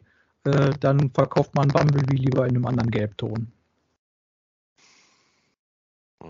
Naja, also von der Welle muss ich sagen, auf die habe ich komplett verzichtet. Dropkick habe ich mir dann später die Autoversion geholt, aber den Helikopter hatte ich kein Interesse, muss ich sagen. Also. Ja, bis auf den Kopf sah der auch, ehrlich gesagt, ja auch gar nicht aus wie das Filmgegenstück. Ne? Also auch hier wieder so ein bisschen der Fluch der Studio Series. Also man kann hier nicht direkt das fertige Filmdesign vom Studio halt umsetzen.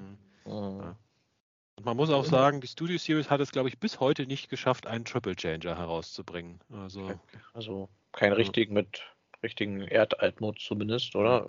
Ich würde gerade, irgendwas gab es, da war nicht also der eine Megatron hat ja so ein bisschen Flugmodus, hatten wir, glaube ich, schon gesagt.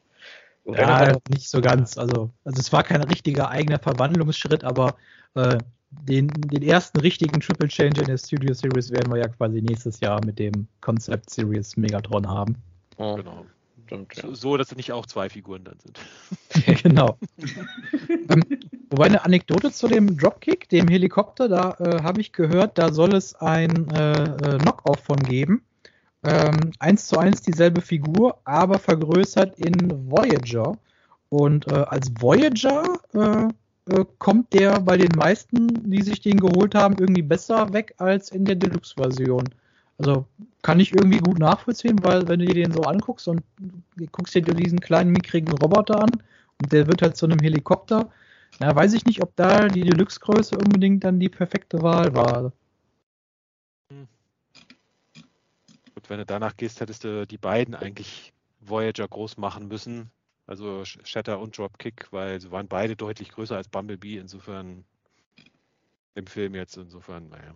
Ja, dann haben sie in der Deluxe-Klasse halt nur zueinander gepasst, aber halt nicht zu ihrem Gegenspieler Bumblebee. Genau. Oder man hätte Bumblebee als Core-Klasse bringen müssen, aber Core-Klasse, da müssen wir noch ein paar Jahre drauf warten. Zumindest hier laut der Liste. Mhm. Gut, dann die Figuren 24 und 25. Bumblebee war zu der Zeit allgegenwärtig und das ist hier einmal ein exklusives Doppelpack und beinhaltet einmal den VW Käfer Bumblebee und einmal sehr überraschend den Bumblebee aus The Last Night. Also die Idee hinter diesem Set war halt wieder so eines von diesen Then and Now Sets. Die einen oder anderen von euch kennen das vielleicht noch aus den früheren Filmreihen. Also dass man so einen Charakter vom Anfang einer Geschichte hat und dann nimmt man sich dann eine Version, die dann zeitlich später spielt, damit man so ein bisschen so die Evolution halt so ein bisschen damit nachverfolgen kann. Ja, so viel anders war an dem VW Käfer jetzt nicht. Er hatte ein paar leichte Farbanpassungen und Rostflecken. Ich sag so, ja, wer drauf steht. Aber ich glaube, da wir uns alle die reguläre Version geholt haben und auch vielleicht hat der ein oder andere von uns den The Last Night Bumblebee schon, konnte man auf dieses Doppelpack, glaube ich, dann doch eigentlich gut verzichten. Konnte man getrost beiseite lassen, ja. Genau, dann verlassen wir das Jahr 2018 und springen mit Welle 5 direkt ins Jahr 2019. Und da haben wir gleich direkt die ersten Nummern 26 bis 30 in Form von 5 Deluxe-Figuren. Einmal Figur 26, es ist Bumblebee, welche Überraschung, diesmal der Bumblebee aus The Last Night in seiner Gestalt aus dem Zweiten Weltkrieg. Wie ich ihn liebevoll immer nenne, den Inglorious Bumble Bastard. Mit, ich an den Film noch erinnern kann, ja. Genau, ich meine, diese, 10 Sekunden, die diese Szene ja dann quasi hatte, aber ich fand, das war zu der Zeit kam, glaube ich, Inglorious Bastards ja auch raus, also passte das irgendwie, keine Ahnung. Ja. Wo ich sagen muss, ich fand die Idee eigentlich ganz witzig, also da hätte man vielleicht einen ganzen Film draus machen können, hier, Transformers im Zweiten Weltkrieg, oder? Ja, gab ja schon einen Comic dazu, hier dieses Transformers G.I. Joe von Devil's Due, Dreamwave? Ich weiß es nicht mehr. Stimmt. Das war von Dreamwave, das, genau. Mhm. Ja. Stimmt, ja, das war von den, ja. Ja, nur auch hier wieder, qua Bumblebee, der auf einem Filmdesign basiert, aber der falsche Fahrzeugmodus, da konnte man sich offenbar nicht von Mercedes die Lizenz für deren Limousine holen, warum auch immer, keine Ahnung, wahrscheinlich, weil die gesagt haben bei Mercedes, am Zweiten Weltkrieg, da wollen wir nicht so gerne erinnert werden, wer will das schon? Schlechte Erfahrung gemacht. Ja. Da knackt dein Mikro auch gleich immer noch mehr, Scourge, wenn wir jetzt darüber reden. Ja. Okay. Auch deutsches Fabrikat wahrscheinlich. Ne? Ja, wahrscheinlich. Nee, ich hatte mir diesen Weltkriegs-Bumblebee geholt. Ich fand ihn grundsätzlich jetzt nicht schlecht, auch wenn du, wie gesagt, er hat nicht wirklich das Fahrzeug aus dem Film nachgestellt, aber ja, spektakulär war er jetzt auch nicht. Also ich habe ihn dann irgendwann auch wieder verkauft, muss ich zugeben. Ja, da musste irgendwann Toy World auf den Plan treten und hat da dann quasi die richtige Mercedes-Limousine dann quasi als Deluxe-Figur herausgebracht. Stimmt, ja. Wahrscheinlich ohne Lizenz. Wahrscheinlich, genau. Höchstwahrscheinlich. Die Figur 27 ist ein weiterer Bumblebee mit dem tollen Namen Clunker Bumblebee. Clunker soll dabei wohl irgendwie sowas wie Schrotthaufen oder so bedeuten. Es ist eine dreckige, rostige Version mit leichten Farbanpassungen, erneut vom 1976er Camaro und auch hier wieder so, ja, okay, wer es braucht. Das war wirklich so dann so die Phase, wo ich dann auch sagte, okay, die Studio Series, nee, also die kann man irgendwo nicht rechtfertigen, dass man da jetzt jede Version oder sich von einer Figur da auch wirklich holt. Weil eigentlich wäre es ja ganz schön gewesen, so, man hat seine Figuren so im Regal, steht in der Packung und dann, das war ja so ein bisschen die Idee auch hinter dem Verpackungsdesign, dass das ein bisschen so an so Bücherrücken und so weiter erinnern sollte und so weiter. Aber wenn du dann halt siehst, oh guck mal, ich habe da einen Bumblebee und da einen Bumblebee und da einen Bumblebee und da einen Bumblebee. Also gerade zu der Zeit hatte man das Gefühl, dass die Reihe zu einem Drittel aus Bumblebee-Figuren besteht. Ja. Also, und zwar immer wieder derselben Bumblebee-Figur. Also insofern. Ja. Ich muss auch sagen, diese Rostbemalungen sehen aus, als ob da einfach ein Kind mit einem Filzstift drauf rumgeführt hat, wenn ich mir die Bilder anschaue, oder? Ja, das war wirklich nicht ganz so schön. Umso schöner fand ich dann, dass wir endlich Bumblebees berühmten Gegenspieler aus dem 2007er Film bekommen haben, nämlich Barricade. Von dem hat man ja auch dann schon, ja, ich glaube, die letzte Figur war damals auch Dark of the Moon, die Deluxe-Version. Jetzt hier endlich mal ein Upgrade mit Rotor-Klingenwaffe, aber ohne Frenzy. Ja, warten wir bis jetzt auch, bis ins Jahr 2023 warten wir auch immer noch auf eine neue Figur. Aber mal gucken. War der nicht irgendwo dabei gewesen? Oder verwechsel ich den jetzt mit dem Masterpiece? Nee, da verwechselst du. Der DNA-Design hat für den Masterpiece Barricade später mal ein Upgrade gebracht und da war der Frenzy dabei. Achso, okay. Ja.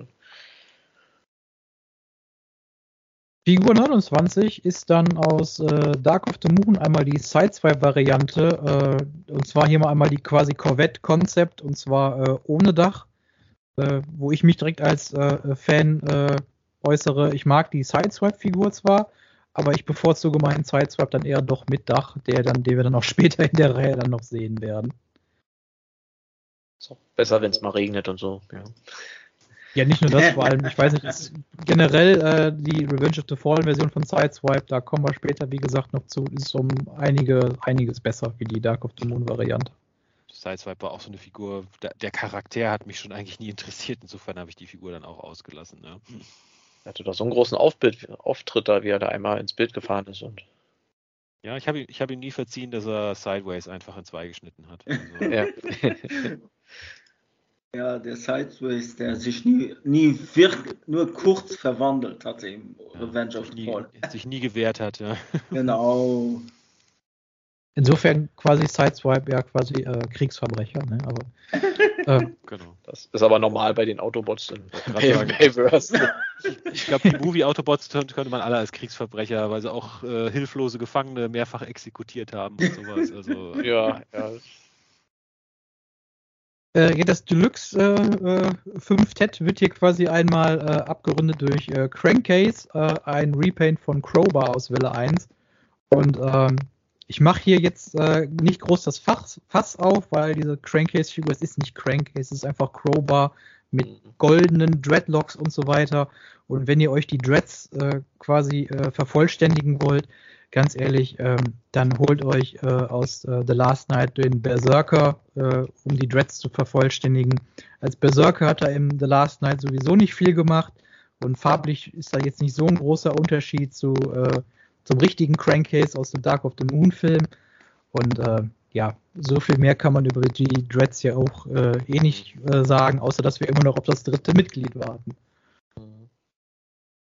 Den Eurofighter, ja. Ja, den Eurofighter, genau. Das war ja dann der, wie hieß er jetzt schon? Der Hatchet, genau. Hatchet, genau. Der war damals komisch. Ja. Komisch in Dark of the Moon. Dann gab es ja nur Crankcase in der Deluxe-Klasse und die anderen Dreadbots da, die gab es ja quasi ja nur als in der Legends-Klasse hat man die ja gekriegt und jeder von denen hat einen Alternativmodus. Mhm. Aber Hatchet war cool. Auf den warte ich noch in der Studio Series dann. Ja, aber du sagst ja, der Hatchet, der als Jet, der war echt cool. Den habe ich mir damals auch geholt. Gut, die Figur 31 überspringen wir für den Moment einmal und machen weiter mit den Figuren 32, 33, 34 und 35. Wir hatten bei Figur 32 einmal den Optimus Prime. Hier wird es nochmal ein bisschen kompliziert, weil es ist der Optimus aus dem 2007er Film. Der unterscheidet sich ein bisschen von dem Optimus Prime aus Revenge of the Fallen, den wir schon in der ersten Welle hatten. Der ist einmal quasi komplett überarbeitet mit neuem Kopf, neue Brust, neue Unterarme. Der kommt hier mit seinem Blaster, den er im ersten Film hatte und nicht mit den 2 Schwertern. Und das ist die Version vom Optimus Voyager, den man dann auch später mit der Figur 35, da springe ich jetzt mit Absicht einmal weiter, ja, den kann man dann mit dem Jetfire aus Revenge of the Fallen kombinieren. Keine Ahnung, was man sich da bei Hasbro irgendwie gedacht hat, das irgendwie da so zu verhunzen, aber ja, also man könnte den Jetfire theoretisch mit dem Revenge of the Fallen Optimus auch kombinieren, aber die Kombination ist nicht besonders stabil, habe ich mir sagen lassen. Und man kann ihn halt nicht vorne mit dem Torso richtig halt verbinden, weil da sind halt andere Torso-Teile halt dran. Ich denke, es ging einfach darum, das ist halt der Optimus Prime, der zeitgleich mit dem Jetfire rausgekommen ist. Deswegen sollten die kombinierbar sein, weil der andere war schon ein Jahr vorher und war halt nicht mehr aktuelles Spielzeug. Ich glaube, mehr Motivation war da, glaube ich, nicht dahinter. Nee, also nicht wirklich. Fällt also in den Bereich, Herr, vergib ihnen, denn sie wissen nicht, was sie tun. Beziehungsweise sie wissen ganz genau, was sie tun. Sie bringen den Optimus Prime noch einmal raus, damit er nochmal gekauft werden kann. Ja. Herr, vergib ihnen, sie wollen einfach nur Geld verdienen. Ne? Genau. Ja, aber passend zu diesem Optimus Prime 2007 passte aber eigentlich sehr schön hier dann der Bone Crusher dazu. Ein Charakter, den wir damals zum 2007er Film das letzte Mal gesehen haben, damals als Deluxe-Figur. Und hier dann jetzt quasi endlich mal als Voyager, weil im Film war er auch deutlich größer wie alle anderen Autobots. Von daher war das auch so eine Figur, wo ein Upgrade in der Größenklasse doch längst überfällig gewesen ist. Ich fürchte, Scourge, ein Upgrade deines Mikrofons ist auch bald überfällig. Weil irgendwie habe ich das Gefühl, das Knacken wird immer stärker. Komisch, weil eigentlich mache ich gar nichts an dem Mikrofon. Weiß nicht, irgendwie mal den rein und rausgestöpselt oder so? Ich weiß jetzt nicht, was du für Mikro da hast. Ich hoffe, liebe Zuhörer, ich hoffe, ihr vergebt uns, aber irgendwie wird es teilweise wirklich immer knackiger. Also. Mhm. Mit dem Jetfire hatte ich damals, um die peinliche Pause zu überspielen, mit dem Jetfire habe ich damals geliebäugelt, muss ich sagen, aber ich fand ehrlich gesagt im Vergleich mit dem Revenge of the Fallen Jetfire, den ich noch hier zu Hause stehen habe, hat er mir irgendwie nicht so gut gefallen, muss ich sagen. Auch wenn er wahrscheinlich etwas moviegetreuer schon war, aber ja. Habe ich dann verzichtet, muss ich zugeben. Er hatte doch dann auch wieder so ein DNA-Upgrade-Kit. Also das gilt für jede zweite Figur hier, aber das erinnere ich mich zumindest noch gut. Also ich glaube, Studio Series gab es zu fast jeder Figur ein DNA-Upgrade-Kit. Ja, so der hatte, glaube ich, dann bewegliche Hände auch gehabt, oder? Wenn ich mich richtig erinnere. Ja, und ein bisschen filmakkurateres Gesicht hatte er noch, aber ja. Ja. Okay. So, Scourge, wie geht's? Hört ihr mich? Ja. Ja, wir hören dich. Okay, Knacken weg oder? Ja, das Knacken ist weg, wunderbar. Okay, dann einmal hat die berühmte einmal Stecker ziehen, Stecker wieder rein Methode wohl offenbar schon geholfen. Ja. Haben Sie schon versucht, den Rechner wieder aus und wieder anzuschalten? Genau. Also das Knacken ging bei Wave 1 los, also gehen wir nochmal zurück. Um dann einmal den Kreis der 4 Figuren dann jetzt einmal abzuschließen, hat man auch einmal dann den Leader-Klasse Megatron aus Dark of the Moon mit einer süßen kleinen, wie ich finde, Igor-Figur dabei. Also Igor, der ist ja den, glaube ich, den meisten aus dem Film auch irgendwie hängen geblieben, der da so ein bisschen so um ihn herum getanzt ist, irgendwie so ein bisschen. Vergessen, er ist doch dem Kopf von irgendjemandem nachempfunden, oder? Von dem Longhole. Von dem Longhole, ja. Also ich muss sagen, diesen Dark of the Moon Megatron, den habe ich mir damals tatsächlich geholt, den habe ich auch nach wie vor, weil ich fand, das Dark of the Moon Megatron Design hat mir sehr gut gefallen, jetzt nicht unbedingt als Megatron, aber als so Mad Max Transformer mäßig. Aber die Dark of the Moon Figur war halt nicht sonderlich toll, muss man sagen. Aber der Studio Series Dark of the Moon Megatron, der hat mir wirklich sehr gut gefallen. Also das Einzige, was er nicht so gut gemacht hat, fand ich, war diese Schrotflinte, weil die von der einen Seite halt eigentlich nur aus Hohlräumen bestanden hat. Aber, ja, die war wirklich nicht so toll. Aber ansonsten gefällt mir die Figur wirklich sehr gut, muss ich sagen. Ja, ich weiß nicht, ich glaube, das Cape war immer noch ein bisschen kontrovers gewesen damals, weil so Stoffcapes und sowas gibt es bei Transformer jetzt nicht so viel. Seit 86, Starscream, ne? Also. Ja, also viel, nicht vereinzelt gab es mal was, aber ja. Und ja, ich weiß nicht, wenn ich mir so die Bilder anschaue, sieht jetzt auch nicht so super elegant aus. Irgendjemand hatte da, glaube ich, auch so ein Ersatzcape mal gebracht. Ja, gut, es war auf jeden Fall besser als dieses komplett Plastik-Cape von der Dark of the Moon-Figur, also dieses starre Plastik. Ja. Also, Ja, dieses wirklich Gummi, das war wirklich blöd, wobei man da konnte man den Spielspaß an der Figur ein bisschen wieder rausholen, weil das bestand ja so aus 2 Teilen, wenn man die Teile ein bisschen getrennt hat, dann hat man da wieder ein bisschen Bewegung in die Figur reingebracht. Ja. Aber ansonsten war da auch der Megatron hier quasi eigentlich schon so ein Upgrade, wo man sagte, yo, das war eigentlich mal nötig. Wobei, einziger negativer Punkt fand ich an der Figur, ich fand blöde, dass der Truck-Modus so starr war. Da war der Anhänger ja mit integriert wieder, aber das hat die alte Figur ein bisschen besser gemacht, weil der ja wirklich auf so einer Achse war. Das war, aber der Roboter-Modus war um Längen besser, also da schlägt die Studio Series Figur den alte auf jeden Fall deutlich. Ja. Wenn wir schon bei Megatron-Figuren sind, wir haben Figur 31 vorhin ja mit Absicht übersprungen, weil da haben wir wieder eine weitere Deluxe-Figur, nämlich einmal der vorhin von mir so sehr gelobte Voyager Megatron aus Revenge of the Fallen. Diesmal hier als quasi Special Edition, war auch, glaube ich, irgendwo ein Exclusive. Zumindest war er da auf jeden Fall in den Universal Studio Parks, konnte man den unter anderem bekommen.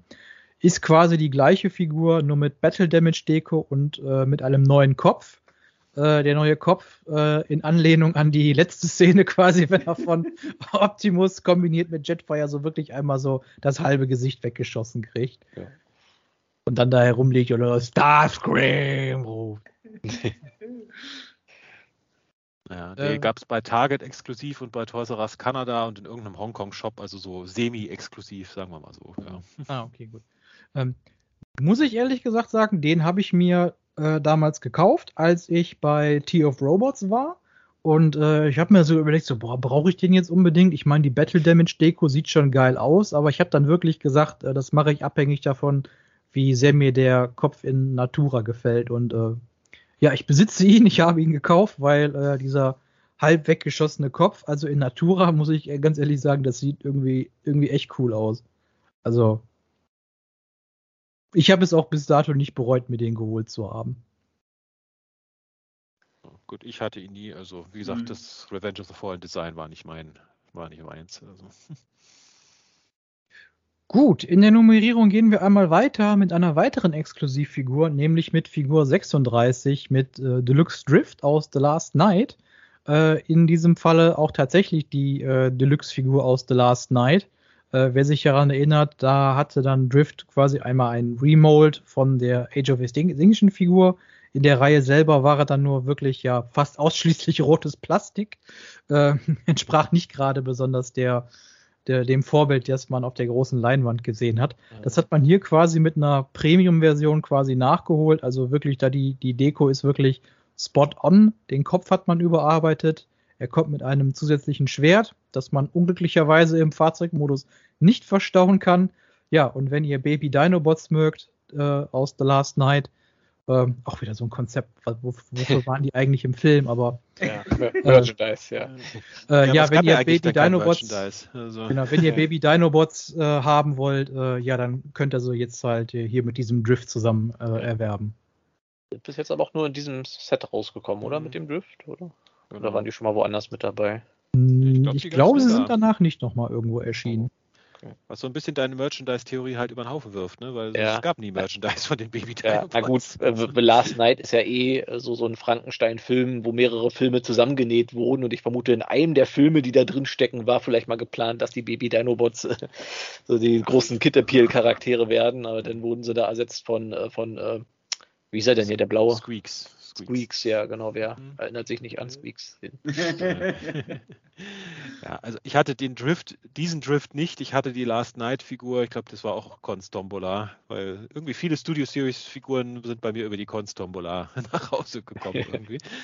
Ich fand die Figur grundsätzlich gut, wie du gesagt hast, die Last Night hat ein bisschen daran gekrankt, dass eigentlich der Roboter komplett nur rotes Plastik war und sämtliche Details irgendwie verschluckt hat. Aber jetzt nur für einen etwas besseren Paintjob wollte ich mir da dieses Exklusivset dann doch nicht holen, muss ich zugeben. Aber die Figur an sich war schon mal nicht schlecht, ja. Ja. Ich muss auch ganz ehrlich sagen, ich habe mir den damals hauptsächlich geholt, weil wenn wir uns die Filme anschauen, die bis zu dem Zeitpunkt ja quasi angeschnitten worden sind, ja, dann war das quasi die erste Bayverse-Trilogie und halt der Bumblebee-Film und so. Alles, was so Age of Extinction und The Last Night selber angeht, das war eher so stiefmütterlich. Da hat man lange Zeit ja drum einen Bogen gemacht. Von daher dachte ich mir so, komm, das ist jetzt die erste The Last Night-Figur. Deswegen ist er so ein bisschen bei mir in der Sammlung gelandet. Stimmt, jetzt wo du es sagst, ja, damals hatte man ja schon so ein bisschen den Eindruck, dadurch, dass The Last Night da jetzt damals nicht so der erfolgreichste Film gewesen ist, dass man da vielleicht so ein bisschen so einen Bogen drum macht in der Reihe, aber dann... Gut, ich denke, es war aber auch einfach der Zeitfaktor, weil Age of Extinction und The Last Night da einfach noch nicht so lange her waren. Also... Genau, wir hatten halt, wie gesagt, diese Ausnahmen halt mit dem Lockdown, aber weil Lockdown ja auch schlicht und ergreifend Fan-Favorite Character war aus Age of Extinction. Und ja gut, mit dem Grimlock war wahrscheinlich irgendeiner der Designer, der gesagt hat, Mensch, komm, lass uns doch zumindest den Grimlock dann mal in einer akkuraten Version herausbringen. Das war wahrscheinlich so ein Herzensprojekt. Denke ich auch, ja. Gut, apropos Herzensprojekt, irgendeiner bei Hasbro scheint dann wohl auch so ein kleines Herzensprojekt gehabt zu haben. Und dieses Herzensprojekt beginnen wir in Welle 6 mit Figur 37, nämlich Voyager Rampage, quasi Teil 1 von 8 für den, für die größte Studio Series Figur überhaupt, nämlich für den Devastator. War schon hier jetzt ein größeres Herzensprojekt, würde ich sagen, oder? Ja, genau. Doppelherzprojekt wahrscheinlich. Ja, Rampage, erste Constructicon, hier die rote Version, also quasi filmgetreu halt zum Revenge of the Fallen halt, weil, war ja damals auch ein bisschen komisch. Rampage, der Charakter, kam in der Toyline vor, aber in Gelb. Im Film war er dann rot, also da hat das mit der Kommunikation zwischen Studio und Hasbro irgendwie nicht ganz so gut geklappt. Ja, mit den Namen haben sie ja teilweise ein bisschen durcheinander gebracht dann oft. Also ja, besser nicht zu viel drüber nachdenken. Genau. Erstes Highlight, dann auch Figur Nummer 38, der Voyager Optimus Prime aus dem Bumblebee-Film. Also die meisten benutzen die Nummerierungen ja irgendwie nicht. Habe ich so zumindest die Erfahrung gemacht. Aber dieser Optimus Prime aus dem Bumblebee-Film, also da scheint die Nummer 38 bei den Leuten irgendwie im Kopf hängen zu bleiben. Also immer wenn ich so in manchen anderen Gruppen oder bei TFW im Forum gucke, also wenn dann über diesen Voyager Optimus Prime zum Bumblebee-Film gesprochen wird, da benutzen die alle immer die Nummer. Als ob das wirklich so ein heiliger Gral ist. Irgendwie so ja, das war ja so eins der ersten Designs, wo jetzt die Studios, beziehungsweise das Bayverse, doch so einen Schlenker in Richtung Gibbon gemacht hat, weil der war ja dann doch so ein ziemlicher Hybrid gewesen aus Gibbon und dem Bay-Design, das man vorher so kannte.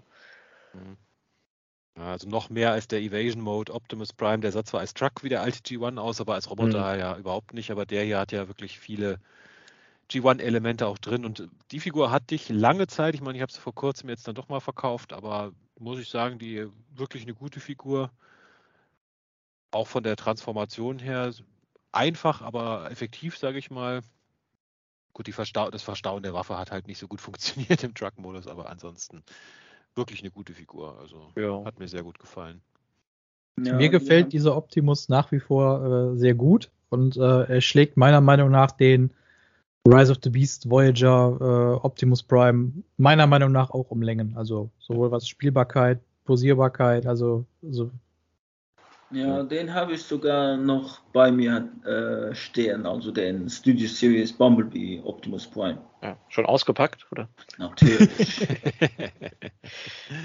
Ja, also so eine Riesensammlung an Studio Series Figuren hast du nicht, Jazz, ne? Bist nicht ganz der Fan von. Nee, nur die 86er, aber von den normalen Studio Series habe ich nicht sehr viel, sage ich mal so. Gut. Also am Anfang hatte ich auch noch so ein bisschen so leichte Ambitionen, auch hier die Nummerierung komplett voll zu kriegen, aber es hat sich dann spätestens, glaube ich, mit dem 4. Bumblebee dann erledigt. Ja.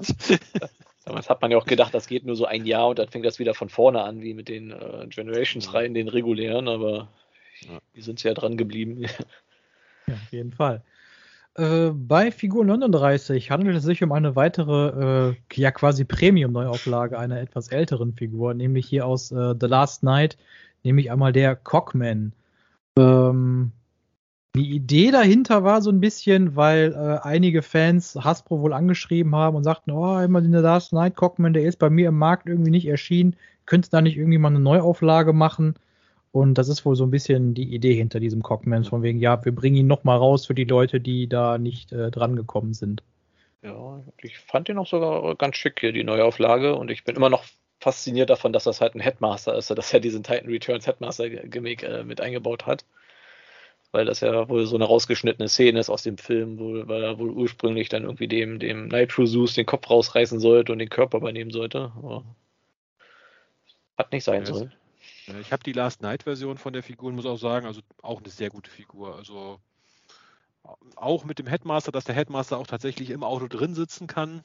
Ich meine, das Cockpit ist jetzt nicht wirklich ein Aston Martin, aber zumindest kann er drin sitzen. Es können sogar zwei Titan Master drin sitzen, er hat ja 2 Sitze. Und es ist wirklich gut. Also ich habe damals Glück gehabt, ich bin an die The Last Night-Reihe, an die Version bin ich dran gekommen. Deswegen habe ich um den hier so ein bisschen an den Bogen geschlagen. Wobei, ich fand bei der Deluxe-Version hier aus der Studio Series damals ein bisschen blöde. Der ist zwar im Fahrzeugmodus schön silber bemalt, was der aus The Last Night jetzt zwar nicht ist.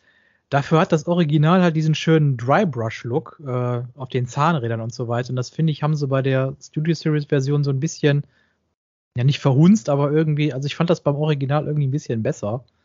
Also wahrscheinlich müsste man sich beide Versionen holen und daraus dann die perfekte Version wahrscheinlich machen. Aber, na. Gut, dann gehen wir jetzt einmal in den 40er-Bereich und da hätten wir dann quasi einmal Deluxe Shatter aus dem Bumblebee-Film. Und ja, Phil, du hast es vorhin angesprochen, Triple Changer ist bis jetzt noch nicht. Hier hätten wir Shatter dann quasi einmal in ihrer Autogestalt. Genau. Also ich muss sagen, sowohl Shatter als auch Dropkick fand ich als Autos die Figuren deutlich besser als jeweils als Fluggerät. Also insofern habe ich auf die jeweiligen Fluggerätversionen dann auch verzichtet. Ja, kann ich dir jetzt nur bedingt zustimmen. Also ich fand die Shatter, also die Jet-Mode-Shatter, die finde ich dann doch auch, was den Roboter-Modus angeht, doch um einiges besser wie die Shatter hier jetzt. Aber das ist ja, wie gesagt, persönlicher Geschmack ja auch. Ja, also kann ja durchaus unterschiedlicher Meinung sein. Ne? Also. Genau. Und Figur Nummer 41 ist dann einmal ein weiterer Constructicon im Deluxe-Bereich, nämlich der Scrap Metal. Den Voyager Rampage, den hast du hier gefühlt in jedem Smiths. Ja, was? Zu dem Zeitpunkt war es schon Smiths bei uns. War schon ne? Smiths, meine ich, ja. Ja, ne? Aber der Scrap Metal, an den bist du aber echt schwer dran gekommen. Also das war irgendwie schon ein bisschen schade. Also ich will gar nicht wissen, wie viele Devastators es in Deutschland gibt, wo dann halt der Scrap Metal fehlt. Ja. Das ist halt so ein gelber Bagger, den haben bestimmt auch viele Kinder gekauft. Warum? Also Baggerspielzeuge, ehrlich gesagt, ja gut, bei den Kleinkindern, aber so bei den größeren, ja, weiß ich nicht mehr, ob das da schon. Naja, das sind dann eher so die Vierjährigen, die gesagt haben, cool, Bagger, will haben. Und noch ein Tonka-Sticker an die Seite und fertig. Ja, dann gucken die Eltern auf den Kopf von dem Artwork und sagen, was für ein hässliches Teil, das kaufe ich meinem Kind nicht. Und dann schreit das Kind und dann wird das doch gekauft, ja. Der natürliche Ablauf. Ja, Figur 42 holt alle eure Handtücher raus. Ein Keks auch für jeden, der diese Anspielung verstanden hat. Ein weiterer Constructicon im Voyager-Bereich, nämlich Longhole. Und den hat man hier auch relativ gut bekommen, fand ich. Und der, ich weiß nicht, das war so das erste Mal, wo ich mir gedacht habe, so irgendwie, da fand ich die Originalfigur aber irgendwie besser. Also die hat mir zumindest mehr Spaß gemacht. Der hier war deutlich näher an seinem Filmvorbild natürlich dran, aber irgendwie hat mir der Original Revenge of the Fallen Longhole irgendwie mehr Spaß gemacht. Ja, aber der war ja auch kein Combiner-Teil, wenn ich mich richtig erinnere. Nee. Und man muss sagen, bei Revenge of the Fallen, die Voyager-Figuren, gerade die Decepticon-Voyager-Figuren, waren eigentlich alle ziemlich genial, muss man sagen. Klar, man war enttäuscht, weil es kein Teil eines Combiners war, aber auch der Mixmaster und der Long Haul, die waren so als Figuren an sich ziemlich genial, ja. Und der Studio Series, er mag vorbildgetreuer sein, aber als Figur hat er dann doch geschwächelt im Vergleich mit dem Revenge of the Fallen. Aber immerhin war er Teil eines Combiners und Genau. der andere nicht, ja. Du hast Long Haul, du hast einen Job und deswegen wurdest du gekauft. Du bist Teil eines Combiners. Das ist deine Aufgabe. Du bist die Hose, genau. Ja, und irgendwie ist es ja immer so, dass beim Combiner mit 6 Teilen oder so, der Teil, der so den Arsch formt, das ist immer der halt auch die Arschkarte hat. Ja, wobei, da vertut ihr euch, den Arsch hat jemand anders gebildet. Long Haul, das war einer von den Beinen. Genau. Achso, das war ein Bein. Ah, okay. Ja, man denkt immer an G1 Long Haul, der halt den Arsch gebildet hat, ne? Aber ja.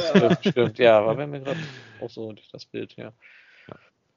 Gut, Figur 43, da hatten wir vorhin ja schon mal quasi so eine ähnliche Figur mit dem Deluxe Cockman, also eine Neuauflage in Premium-Deko, und das hat Hasbro hier bei den Voyagern quasi nochmal weiter durchgezogen mit dem KSI-Boss, ein Premium-Repaint von The Last Night Nitro oder Nitro Zeus oder wie auch immer ihr ihn nennen wollt. Nitro Zeus.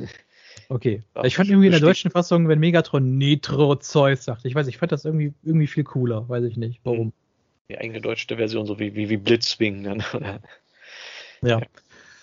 Ja, hier leider mit dem gleichen Shockwave-inspirierten Kopf, der jetzt nicht auf dem Concept-Design basiert für den KSI-Boss. Also da hätte man eigentlich nur einen neuen Kopf dabei packen müssen. Dann wäre die Hommage eigentlich perfekt.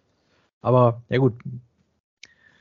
Ja, hat wieder nicht sollen sein. Ja, aber da muss ich sagen, die Mode, die mochte ich echt sehr, sehr gerne. Also gerade so der Roboter-Modus ist, glaube ich, so mit einer meiner Lieblingsmodi von den ganzen, ich sag mal, Bayverse-Filmen. Der erste war ja noch in der Mainline quasi gewesen. Das war ja noch nicht die Studio Series. Wobei ich überlege, wenn sie den nochmal neu auflegen, im Grunde könnten sie den einfach nochmal direkt hier als Nitro in der Studio Series auflegen. Also ich meine, die Figur hat für mich immer so den hohen Nostalgiewert, weil das damals dieses Live-Review aus Regen und ich auf der Cons auf der Bühne gemacht haben. Stimmt, ja. Ja, mit Simultanübersetzung ins Englische, also hat sehr viel Spaß gemacht damals. Ja. He's got wheels.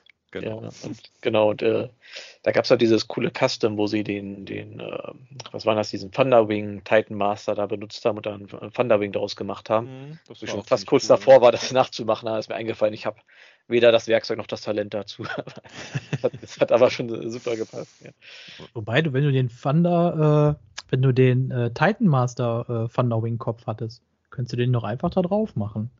Ja, kann man drauf machen, das beißt sich natürlich ein bisschen von der Farbe her, weil das ist ja. Dann nimmst du da besser die The Last Night Version, die in diesem helleren Grau ist. Das passt deutlich besser als jetzt hier. Ja, aber es ist halt trotzdem Bayverse Grau versus G1 bunt. Oder ja, ein bisschen beißt es sich immer noch, ja. Nee, aber die Premium-Version, die habe ich mir damals, glaube ich, auch auf der Cons geholt und dann habe ich danach, kurz danach meinen The Last Night Nitro dann quasi auch dann auf eBay Kleinanzeigen verkauft, weil ich dachte, komm, den KSI-Boss, den hole ich mir jetzt halt hier in den besseren Farben. Das ist jetzt mein The Last Night Nitro. Von daher habe ich da quasi einmal abgegradet. Apropos Upgrade, Figur 44 ist einmal Leader Optimus Prime aus Dark of the Moon. Die Optimus Prime-Figur ist hier quasi einmal die Version aus dem ersten Film. Das war, jetzt muss ich nochmal eben zurückgehen, Version mit der Nummer 32. Hier einmal mit einem neuen Unterbauch. Das war ja quasi damals irgendwie so ein Trend vom Studio, aber wir müssen die Figuren irgendwie ein bisschen anders aussehen lassen. Also kriegt Bumblebee einen neuen Bauch und Optimus kriegt einen neuen Bauch und der Rest, ja, passt schon. Hier aber dann diesmal mit Trailer, der sich wohl zur Waffenplattform verwandeln kann, die man am Anfang in der Tschernobyl-Szene sieht. Und natürlich dann das berühmte Jetwing-Pack, das Optimus unbedingt braucht, mit dem er auch super in Kabeln hängen bleiben kann. Ja, die toten Überreste von Jetfire umgebaut zum Trailer, genau. Also ja. Vielleicht war das ja die Senilität von Jetfire, die da so drin gesteckt hat in dem Jetpack. Und deswegen hat er sich an den Kabeln verhangen. Ja. Ja, das Navigationssystem von Jetfire war nicht mehr das Beste. Hätte man mal updaten sollen. Stimmt, ja. Herr Moderator, ich möchte nur mal einen kleinen Blick auf die Uhr. Wir sind schon bei 2 Stunden. Wir müssen die Nummern jetzt mal ein bisschen schneller durchgehen. Ja, gehen wir mal ein bisschen schneller durch. Okay, dann hätten wir einmal dann die Figuren 45, 46, 47, die zusammen eine neue Deluxe-Welle bilden, nämlich einmal Deluxe Drift aus Age of Extinction, hier in seiner Helikoptergestalt, von dem wir da bis dato, glaube ich, nie eine offizielle Figur haben, außer man zählt halt diesen Dark of the Moon Skyhammer Repaint quasi dazu. Den gab's, genau. Hier einmal Dropkick, die zweite Version, sprich im Automodus, also die Version, Phil, die du bevorzugst, die auch deutlich akkurater aussieht. Und auch so eine gute Figur ist, muss man sagen. Also unabhängig von einem anderen. Wie hast du ihn mal bezeichnet, diesen Standard-Auto-Transformer, so aus dem Bayverse quasi? Kann sein, ja. Müsste ich jetzt mal ein altes Review rauskramen, aber irgendwie so ähnlich habe ich ihn bezeichnet. Ja, das kennst stimmt. Deine eigenen Zitate nicht mehr. Also nach über 1000 Reviews ist mir hoffentlich verziehen, wenn ich nicht mehr alles aus dem Kopf weiß. Also. Ja. Hauptsache, du weißt eine Note für Beast Wars Optimus Minor noch. Ja, die vergesse ich nie. Ja, genau. 1 minus. Ja, umgedreht, ja.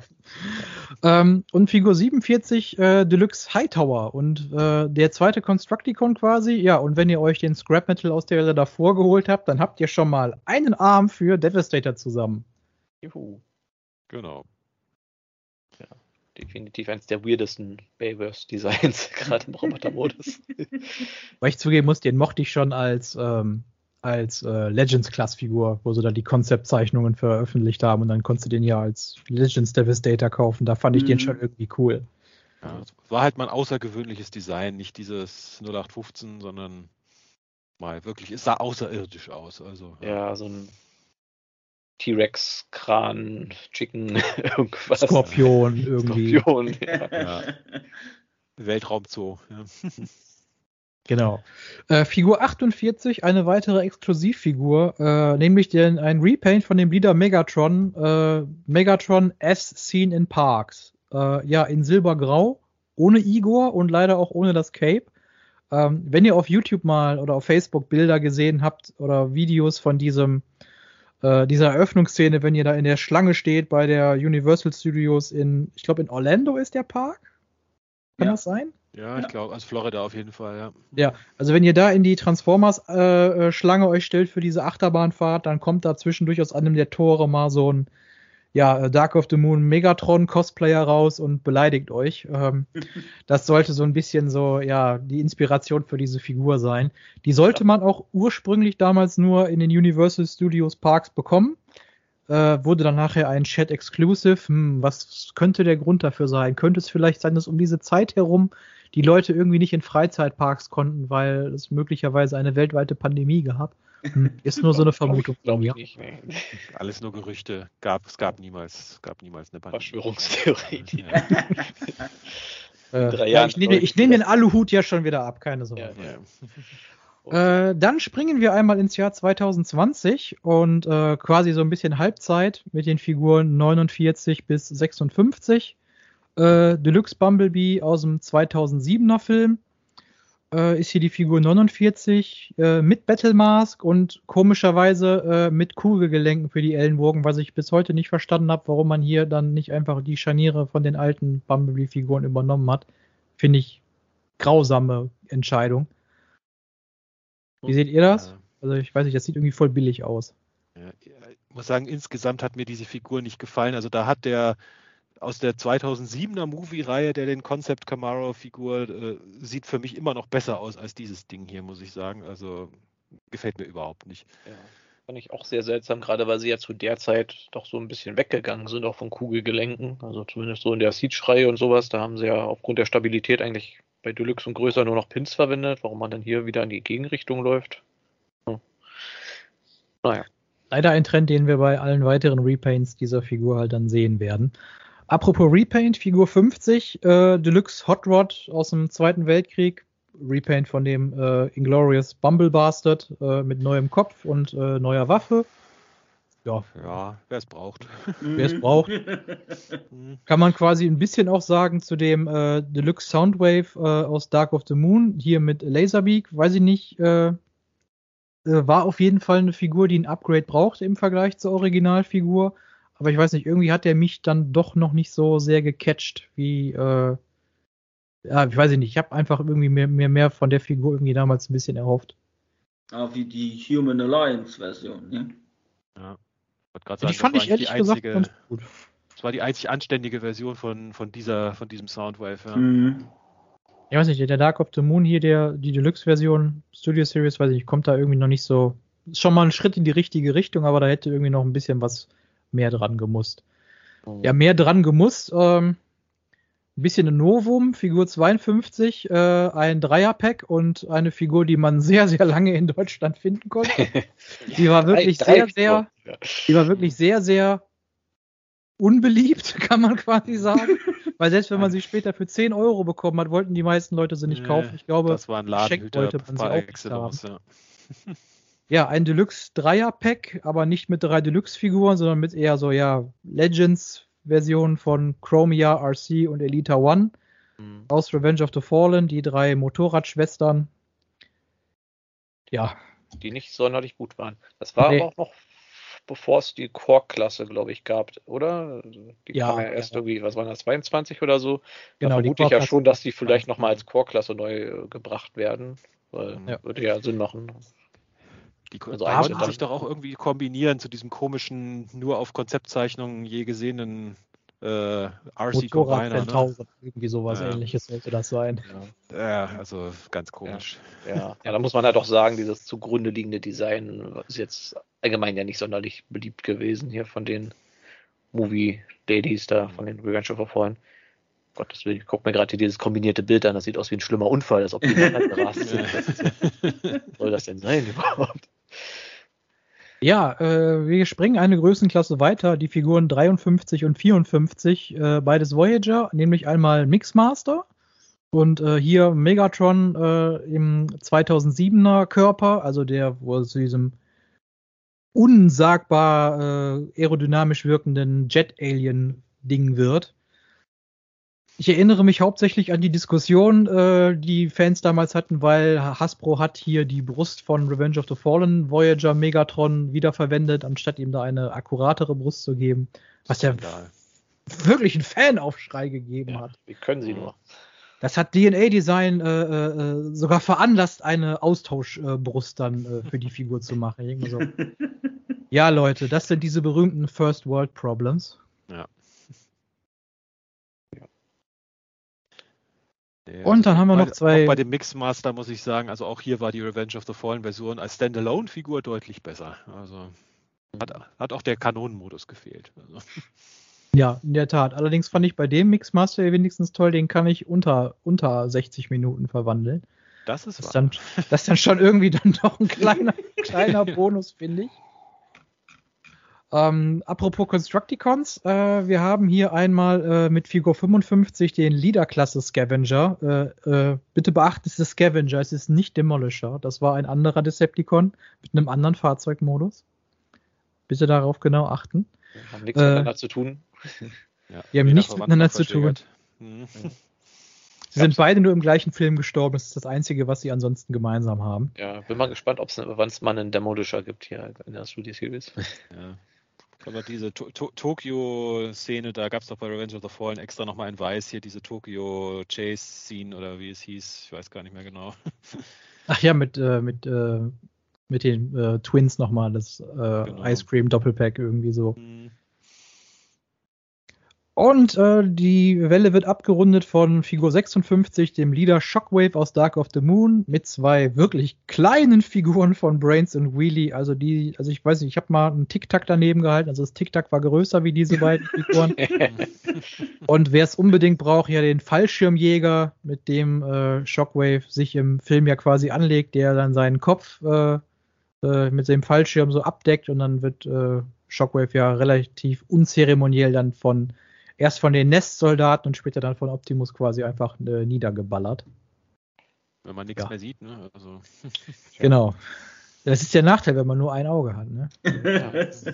Was weg ist, ist weg, ne? Also. Ja. Gut, dann einmal Welle 9, die Figuren 57 bis 61. Deluxe Offroad Bumblebee, das ist der Bumblebee, der sich in den Jeep verwandelt von der ersten Szene quasi auf der Erde. Und kann man nicht anders sagen, also von allen Bumblebees, ich weiß nicht warum, das ist so ziemlich meine Lieblings-Deluxe-Version davon. Also ich finde den einfach irgendwie cool gemacht, weiß ich nicht. Ja, Der hat das auch war mehr nicht schlecht. Ja, der hat auch mehr so diese Bumblebee-Movie-Ästhetik im Roboter-Modus, also was dem anderen ja so ein bisschen gefehlt hat, hier dem ersten, den Käfer. Ja, Das hat der kann hier sein, schon dass es wesentlich vielleicht besser daran getroffen. liegt. Mhm. Ja. Und es war halt einfach auch mal ein innovatives Design mal wieder. Also nach gefühlten Dutzend Camaro Bumblebees war es einfach ein frischer Wind. Irgend so ein bisschen. Ja, ein frischer Wind in diesem Meer aus Gelb. Mhm. Figur 58 ist dann einmal unser erster Wrecker aus Dark of the Moon, nämlich Roadbuster.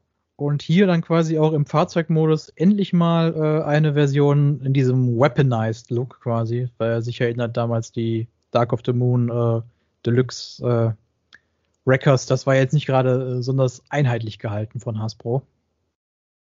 Teilweise im Rennwagen und teilweise im Brute Mode. Und weder in der Deluxe noch in der Human Alliance Klasse hast du alle zusammengekriegt. Ja. Waren es ja nicht besonders viele gewesen. Also. Ja gut, in der Legion-Klasse konntest du den auch noch bekommen, aber da war es, glaube ich, Topspin, der dann nicht diesen Brute-Mode hat. Also, naja, also so oder so hast du nicht alle im selben Modus bekommen. Ja, die Studio Series sollte das aber dann sollte da quasi Abhilfe schaffen. Und Figur 59 Deluxe Shatter dann im Jet-Modus. Und da sag ich, wie gesagt, das finde ich ist eigentlich die deutlich bessere Shatter, also im Vergleich zum Automodus. Also mir hat der Automodus besser gefallen, aber ich kann auch nachvollziehen, dass man den Modus mehr mag hier. Also ja. Abgerundet wird diese Welle dann mit den Figuren 60 und 61 mit Voyager Scrapper und Voyager Sentinel Prime. Gut, Scrapper, weiterer Constructicon, wer hätte es ahnen können. Ja, und endlich mal ein Sentinel Prime. Und ich kann mich nur daran erinnern, dass ich doch ein klein wenig enttäuscht war, dass wir den nicht in der Leader-Klasse bekommen. Weil ich hätte ihn mir gerne ein bisschen größer gewünscht und dass er dann auch mit einem Schild kommt, weil er kommt jetzt hier nur mit seinem Doppelklingenschwert, was ich jetzt auch nicht so toll finde. Mhm. Und ja, sie haben auch mal wieder auf die Rust Cannon auch wieder verzichtet. Ja, fand ich auch sehr seltsam, dass sie den nur als Voyager gebracht haben. Also. Ja, ich meine, so rein optisch hat er ein bisschen besser ausgesehen als der Leader Class Dark of the Moon Sentinel Prime, aber so insgesamt als Figur gefällt mir der alte Leader immer noch besser als das Ding. Einfach weil halt alle Accessories dabei sind und im Fahrzeugmodus sah er auch besser aus, fand ich. Also. Ja. Und er hat das Doppelklingenschwert schon verwendet, bevor Thanos es benutzt hat. Genau. Er hat es erfunden. Sentinel Prime, ein wahrer Vorreiter der Schwertkunst. Ja. Film. Gut, Welle 10, das sind die Figuren 62 bis 67. Figur 62, Deluxe Soundwave, diesmal in seiner Revenge of the Fallen Version. Soll heißen, die Version, die zum Satelliten wird. So ein bisschen die Dark of the Moon Variante erkennt man da so ein bisschen drin, ist aber stark überarbeitet. Kommt leider ohne Ravage, dafür aber dann hier mit einem Stand, damit man ihn auch im Satellitenmodus dann irgendwie so ins Regal stellen kann. Und ich weiß nicht, ich meine, so toll ist er jetzt auch nicht, aber er gefällt mir besser wie die Dark of the Moon Version. Ja, das ist aber auch eine sehr niedrige Hürde. Also und ich sag mal, ich fand diesen Satelliten Soundwave aus Revenge of the Fallen nicht so besonders toll, aber der hier, die Transformation ist im Prinzip nur, er macht eine Yoga-Pose und legt sich die Beine über die Schultern. Also ja, muss nicht sein. Ja, und Figur 63 ist einmal Deluxe Topspin, also quasi unser zweiter Wrecker. Der dritte folgt demnächst auf dem Fuße. Irgendwie was, Topspin, irgendwie einer was zu sagen? Ich hatte die normale, reguläre Version, aber ich hatte die Studio Series Version nicht. Genau, also der Dark of the Moon Topspin war eine meiner Lieblingsfiguren auf Dark of the Moon, aber die Studio Series habe ich dann auch nicht ausgelassen, muss ich zugeben. Ja, im direkten Vergleich kann ich das nachvollziehen. Das ist so ein leichter Rückschritt gewesen. Figur 64, dann einmal Deluxe Cliffjumper. Hier fing quasi so ein bisschen dieser Trend an mit diesen Cybertronian-Formen aus dem Bumblebee-Film, aus der Eröffnungssequenz, wo Cliffjumper ja auch nochmal in einer Sekunde so zu sehen ist. Ja, den habe ich sogar. Den musste ich haben, aber leider nicht in 2 Teilen geschnitten. Ja, Die Option fehlt leider, genau. Ja. Battle Damage, ja, kommt bestimmt auch noch irgendwann. Figur 65, dann einmal der Voyager-Klasse Blitzwing, auch aus dem Bumblebee-Film, hier allerdings mit dem falschen Jet-Modus. Also da konnte man sich offenbar mit dem Hersteller irgendwie nicht einigen für eine Lizenz oder so. Oder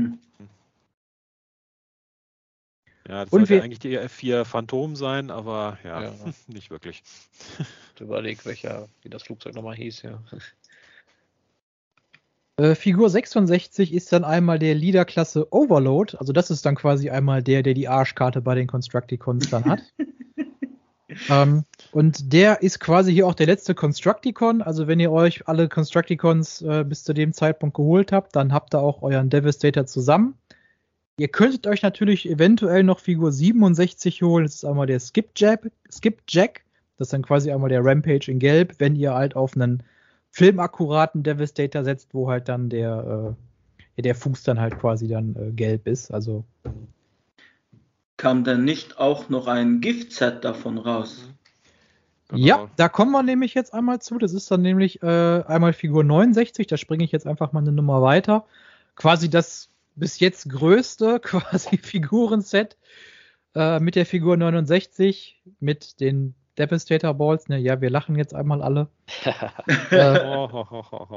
Das Devastator Komplettset halt mit Skipjack statt Rampage. Und ja, wenn ihr bis dato euch noch die anderen Constructicons nicht geholt habt, ja, könnt ihr das jetzt hier quasi als Komplettset haben. Mit zusätzlichen Farbdetails in Form von Dreckspuren und Abnutzungen. Und ja, das Gesicht von Devastator hat ein bisschen mehr Farbe abbekommen. Aber ganz ehrlich, ich habe da mal Vergleichsbilder gesehen. Also, nee, da lohnt sich das irgendwie nicht. Da könntet ihr euch die Figuren lieber einzeln holen. Das Giftset hatte ich da tatsächlich, also leihweise. Duration hat es mir mal überlassen.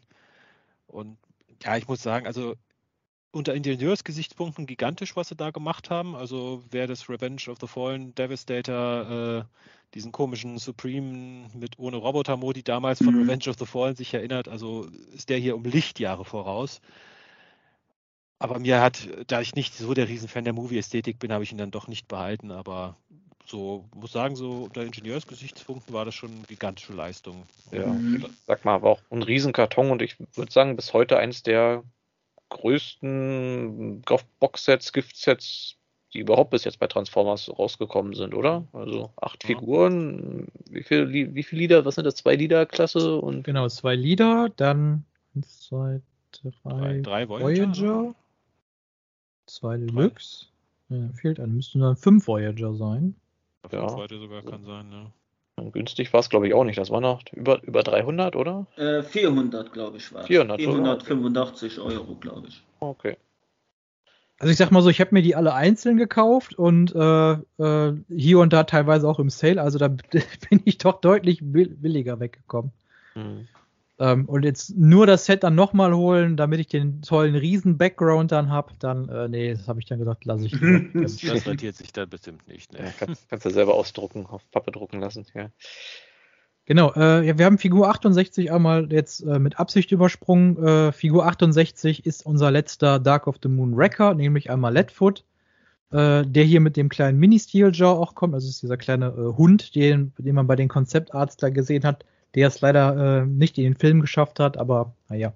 Ja.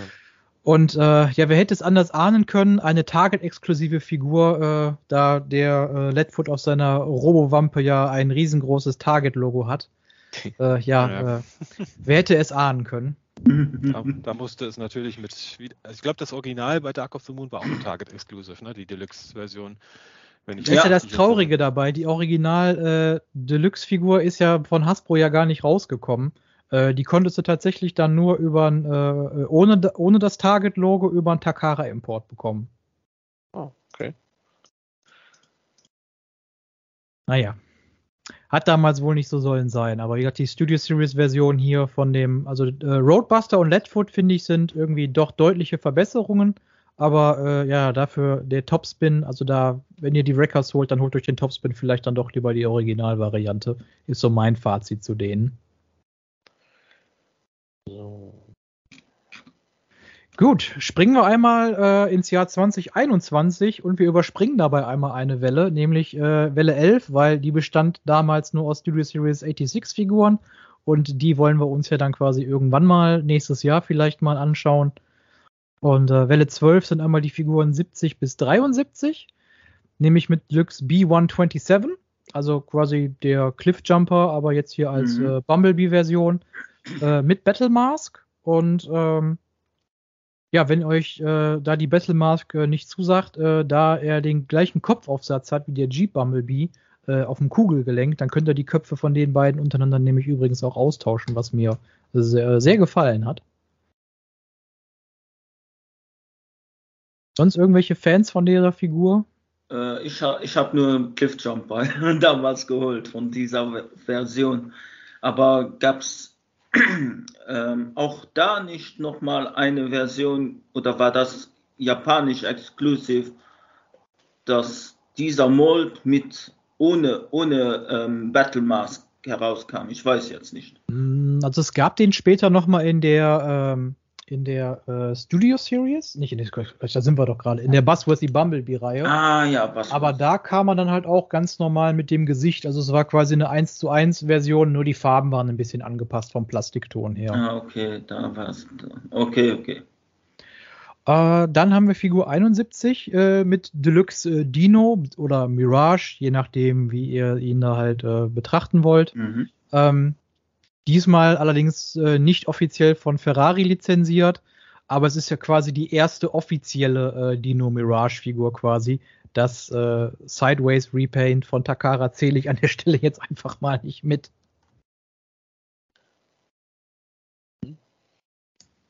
Also, ihr habt den auslässt, kann ich überhaupt nicht verstehen. Warum du das jetzt auslässt, kann ich überhaupt nicht verstehen. Ja, aber hatte ich auch nie Interesse dran an dem Charakter, muss ich sagen. Also.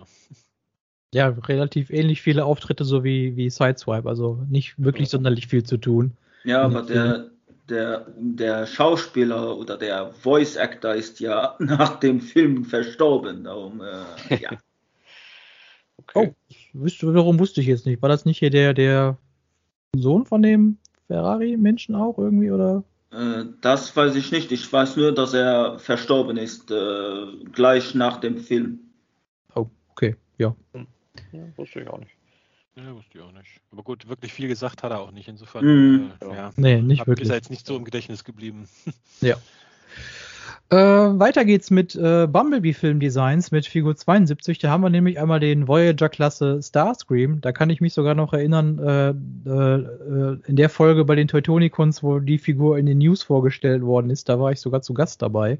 Und ja, Figur, wie ich finde, fantastisch. Ich habe mir alle Repaints davon auch geholt und warte jetzt quasi noch sehnsüchtig auf die Skywarp-Version davon, damit ich da mein klassisches Seeker-Trio auch vervollständigen kann.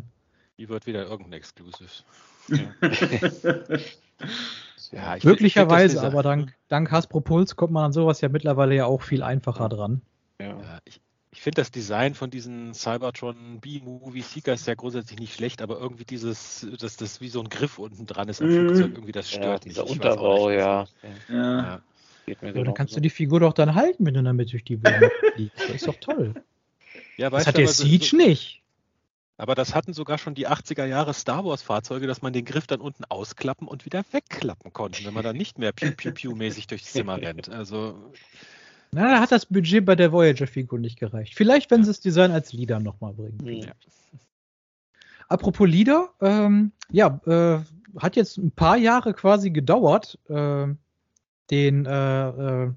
Blackout-Mold quasi nochmal als Grindor herauszubringen. Das haben wir nämlich hier mit Figur 73. Muss ich ehrlich gesagt sagen, ich habe mit dem ehrlich gesagt viel, viel früher gerechnet. Hier kommt er dann mit dem Ravage anstatt mit dem Scorponok und das ist diese berühmte Variante von Grindor. Also er hat halt die beweglichen Hände. Ja, quasi der einzige Mankerl, den der Blackout quasi ja damals hatte. Ja, der wird hier bei dem Grindor quasi eliminiert. Ja, und ansonsten hatte die Deko noch Rostspuren. Ansonsten sehen die sich relativ ähnlich. Also selbst wenn ihr Blackout damals nicht gekauft habt, aber ihr könnt später den Grindor ergattern, ja, weiß ich nicht. Dann holt ihr euch einfach einen anderen Scorponok dazu und dann passt das schon. Die Unterschiede zwischen Blackout und Grindr waren jetzt nie so ausgeprägt. Ja. Muss man schon Ich sagen. sag mal so, in Universe ist Grindr eigentlich doppelt so groß wie Blackout, von daher müsste Grindr, ein richtiger Grindr, eigentlich auch Titan-Klasse sein normalerweise. Und auch einen ganz anderen Helikoptermodus eigentlich haben, aber wie gesagt, das ist jetzt eher sowas für die Leute, die Spaß an Militärfahrzeugen haben. Welle 13 hätten wir einmal die Figuren 74, 75 und 76. Hier einmal, ja, relativ unspektakulär, der Deluxe Bumblebee in angepasster Revenge of the Fallen Camaro-Version, angepasste Front. Diesmal auch wieder mit Battle Mask und mit einer Sam-Minifigur.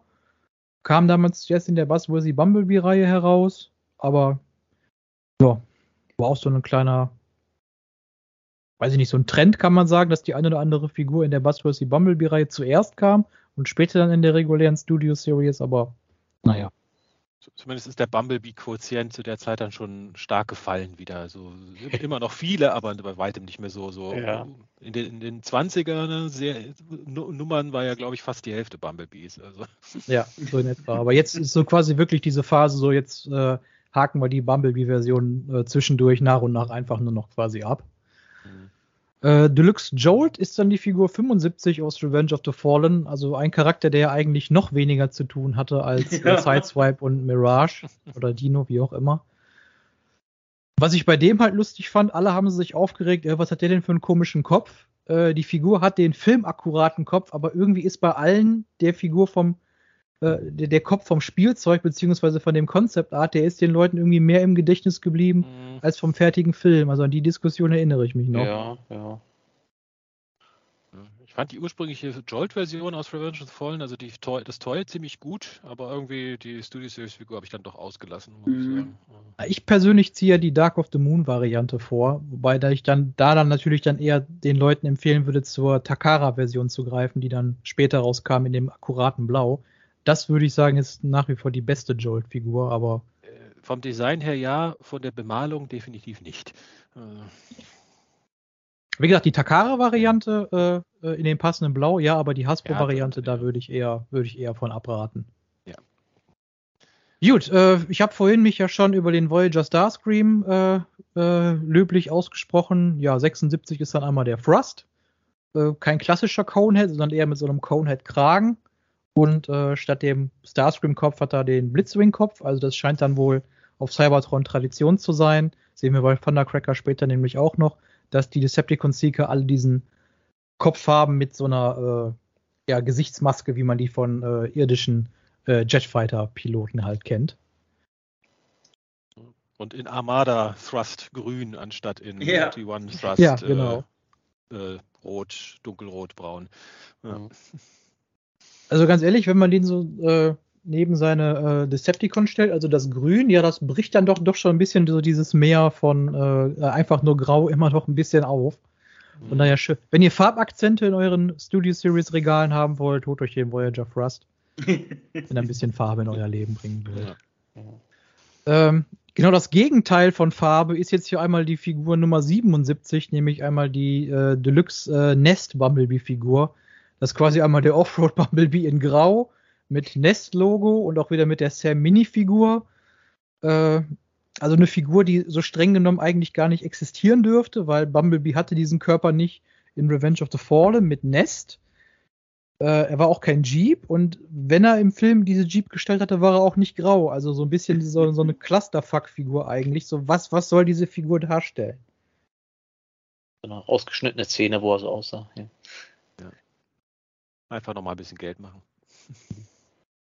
Genau. Wir hatten vorhin darüber schon gesprochen, dass zu dem Zeitpunkt die Studio Series 86-Figuren einen Einzug gehalten haben. Dementsprechend wird es jetzt in den nächsten Wellen ein bisschen klamm, was Bayverse-Figuren angeht. In Welle 14 ist nämlich die einzige Deluxe-Figur zum Bayverse, nämlich Sideswipe hier in der Revenge of the Fallen-Version. Also quasi die Corvette, diesmal mit Dach. Und wie ich finde, die deutlich schönere Version, weil bei der Dark of the Moon Version hat Hasbro sehr am Budget gespart, was die Farbe angeht. Also wenn ihr einen Sideswipe wollt aus der Studio Series, holt euch die Revenge of the Fallen Version, die ist nämlich deutlich schöner bemalt.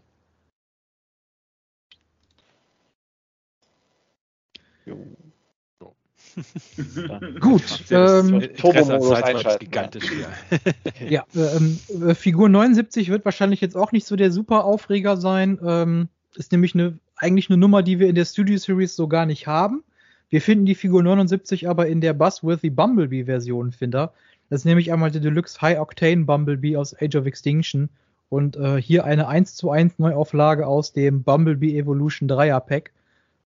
Ich fand den High Octane Bumblebee aus Age of Extinction schon nicht toll. Ich habe mir den eigentlich quasi nur als Komplettist geholt und ja, also wenn ihr die Version, weiß ich nicht, kann man auch links liegen lassen.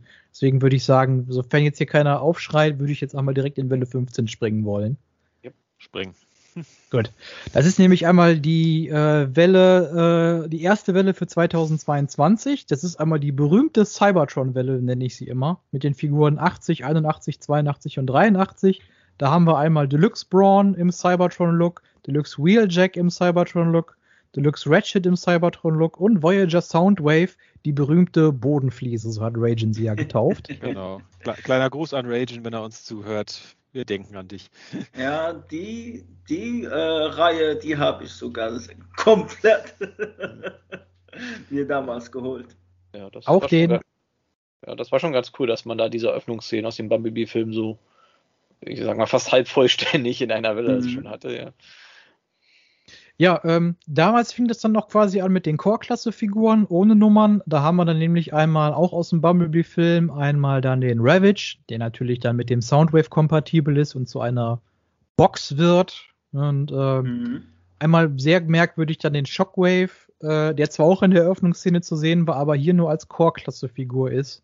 Ja, leider. Ich mag den, ich finde, das ist eine ziemlich coole Figur, aber ich werde bis heute nicht verstehen, warum man den halt dann in eine Core-Klasse gepackt hat. Vielleicht war er viel weiter weg im Film und sagten, machen wir ihn kleiner. Ja. Er stand so weit hinten, genau, sonst hätte das in dem Fotostudio zu Hause mit der Perspektive nicht hingehauen. Ne? Genau.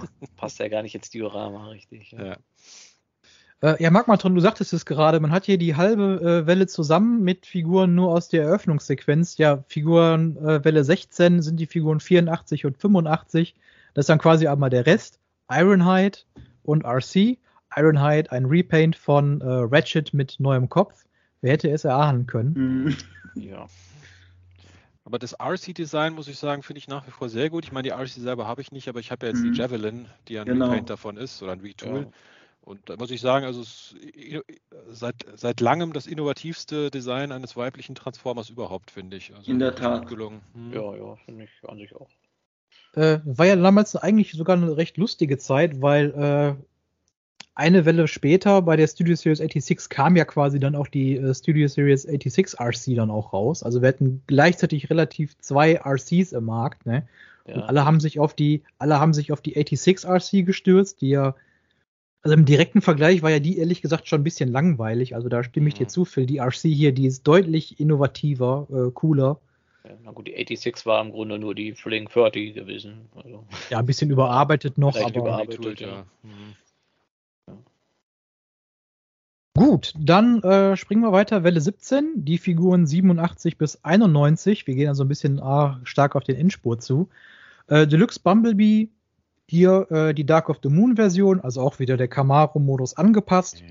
Endlich ohne Battle Mask, also habe ich mir eigentlich schon bei der 2007er Version gewünscht, aber ja gut, man kann den Kopf da nicht ganz einfach austauschen. Von daher, Hasbro, wenn ihr nochmal Figuren von Bumblebee macht, bitte ohne Battle Mask. Ich finde das reguläre Gesicht besser. Deluxe Sideways ist dann Figur 88, auch hier ohne offizielle Audi-Lizenz, aber was ich damals echt ein cooles Detail fand, der kommt mit einer Waffe, die auf seinem Auftritt aus dem damaligen PS2-Spiel basiert. Also sowas finde ich ist persönlich immer ganz cool, wenn man so ein bisschen Cross-Referenzen ins andere Medium findet, also jetzt nicht vom Film selber, sondern vom Spiel zum Film. Die Sniper. Ja, ob es jetzt unbedingt ein Sniper ist, würde ich jetzt nicht sagen, aber ist halt so eine Waffe mit so 3 Geschützen auf jeden Fall. Okay. Was man ihm auch so cool auf den Arm stecken konnte. Das sah dann wirklich so aus, wirklich, als ob sich der Arm halt wirklich dann in diese Waffe transformiert. Das war schon, haben sie schon nicht schlecht gemacht, wie ich finde. Gut, Figur 89, Voyager Thundercracker, der Starscream Körper, aber der Kopf von Thrust. Von daher kann man relativ wenig zu sagen. Wenn ihr die anderen Figuren mochtet, werdet ihr den sicherlich auch mögen. Mögen ist ein starkes Wort, wenn wir über Figur 90 sprechen, den Voyager Galvatron. Ich weiß nicht, wie ich finde, auch so eine relativ kontroverse Figur, wo ich mir ehrlich gesagt gewünscht hätte, den hätte man doch eigentlich auch mit ein bisschen mehr Budget doch eigentlich als Leader besser umsetzen können.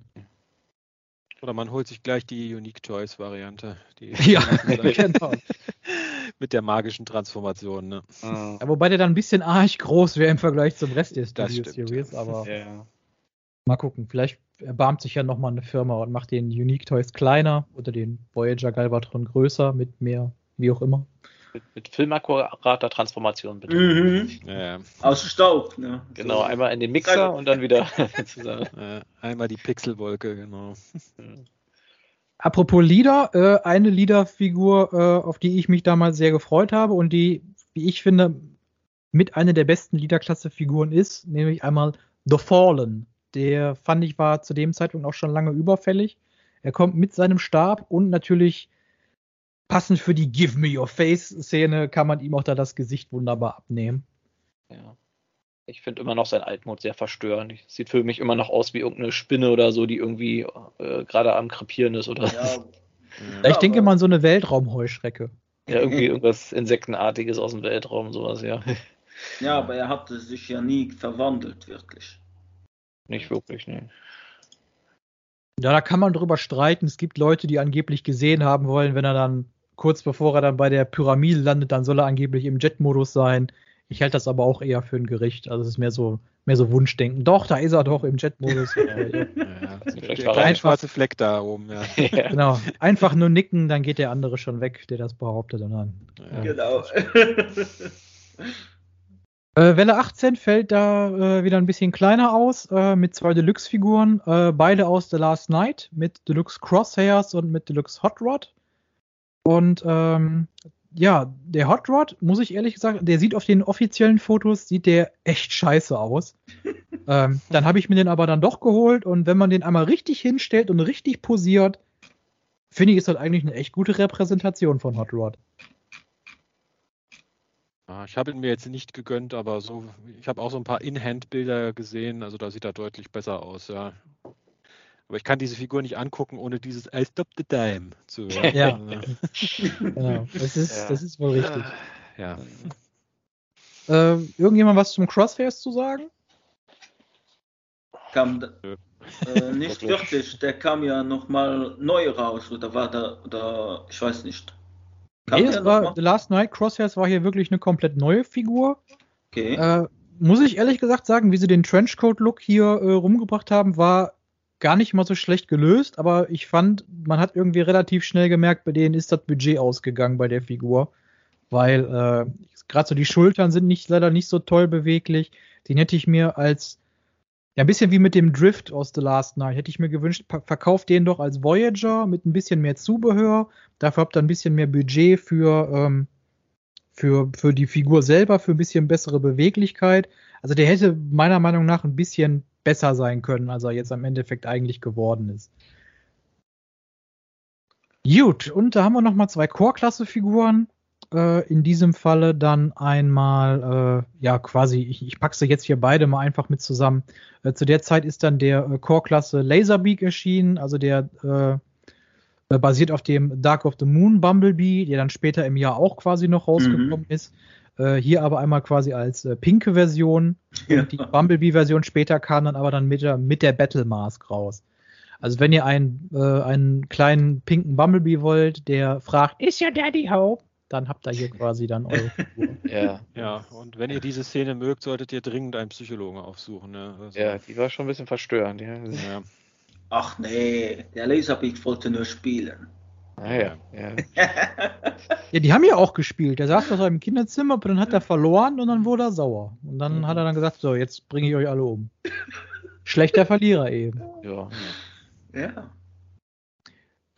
Die Figuren, die jetzt als nächstes kommen, die sind die Figuren 94, 95 und 96. Zur Figur 94 kann man relativ wenig sagen, weil diese Nummer ist aktuell in der Studio Series gar nicht belegt. Also da hat, glaube ich, irgendwer bei Hasbro gepennt. Oder diese Figur 94 hätte eigentlich dieser schon lange angekündigte, aber bislang noch nicht erschienene Dark of the Moon Hatchet sein sollen. Ist da zumindest meine Vermutung. Ja. Die Figuren 65 und 66, Teil auch nicht der offiziellen Studio Series, sondern quasi eigentlich nur Teil der Was Was die Bumblebee-Reihe bislang. Nämlich 95, einmal der. Nicht 65, ne? Ja, 95 und 96 und Bring noch mal zurück in 96, die Entschuldigung. Ja. Nämlich einmal der Voyager Nest Bone Crusher und der Deluxe Nest Ratchet. Ja, der Ratchet halt in dunkelgrau-schwarz gehalten. Ziemlich langweilig. Der Bone Crusher, muss ich zugeben, im direkten Vergleich sieht ein bisschen spannender aus, aber ich habe jetzt irgendwie keine große Motivation gehabt, mir den aber irgendwie nochmal in die Sammlung zu holen. Halt auch nur Repaints, ja. Ich hätte den Jungle Bone Crusher, da hätte ich, glaube ich, eher zugeschlagen. Aber auch nur aus nostalgischen Gründen, halt in Erinnerung an die 2007er Reihe. Mhm. Bone Crusher hates being a repaint.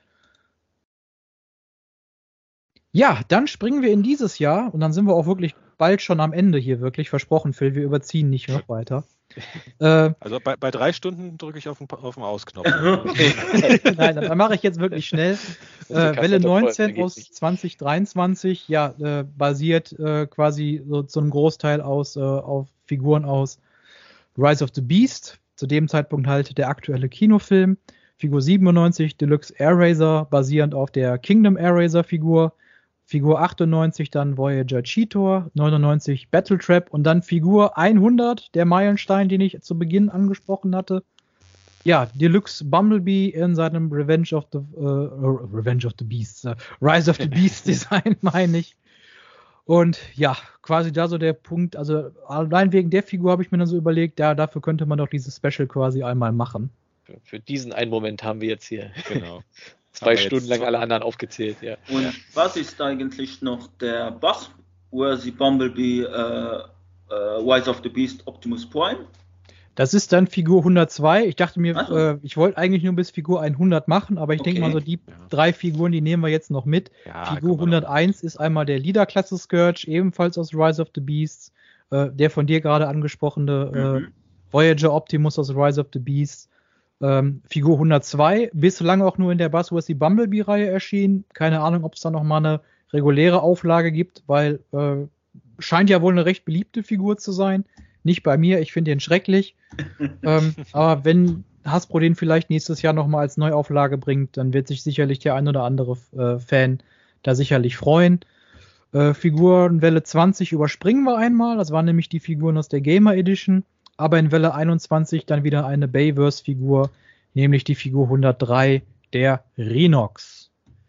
Ja, und dann wären wir damit quasi so, Stand jetzt für dieses Jahr quasi so ziemlich am Ende.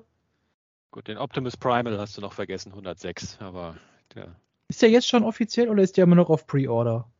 Die hat den mit drin. So. Ich hab den schon lange und auch schon reviewed, also... Okay, dann habe ich das wohl einfach nicht mitgekriegt. Ich habe sie zwar wohl hier stehen, auch auf der Liste, Figuren 104, 105 und 106, auch Rise of the Beasts. Nightbird in der Deluxe-Klasse, Deluxe Mirage, ebenfalls hier die Rise of the Beasts-Variante und dann halt, wie du sagtest, halt Leader Optimus Primal, ja, ohne Zubehör. Mit Zubehör für Optimus aus Figur 102, also diese Axt und halt für Battle Trap diese Morgensternkette.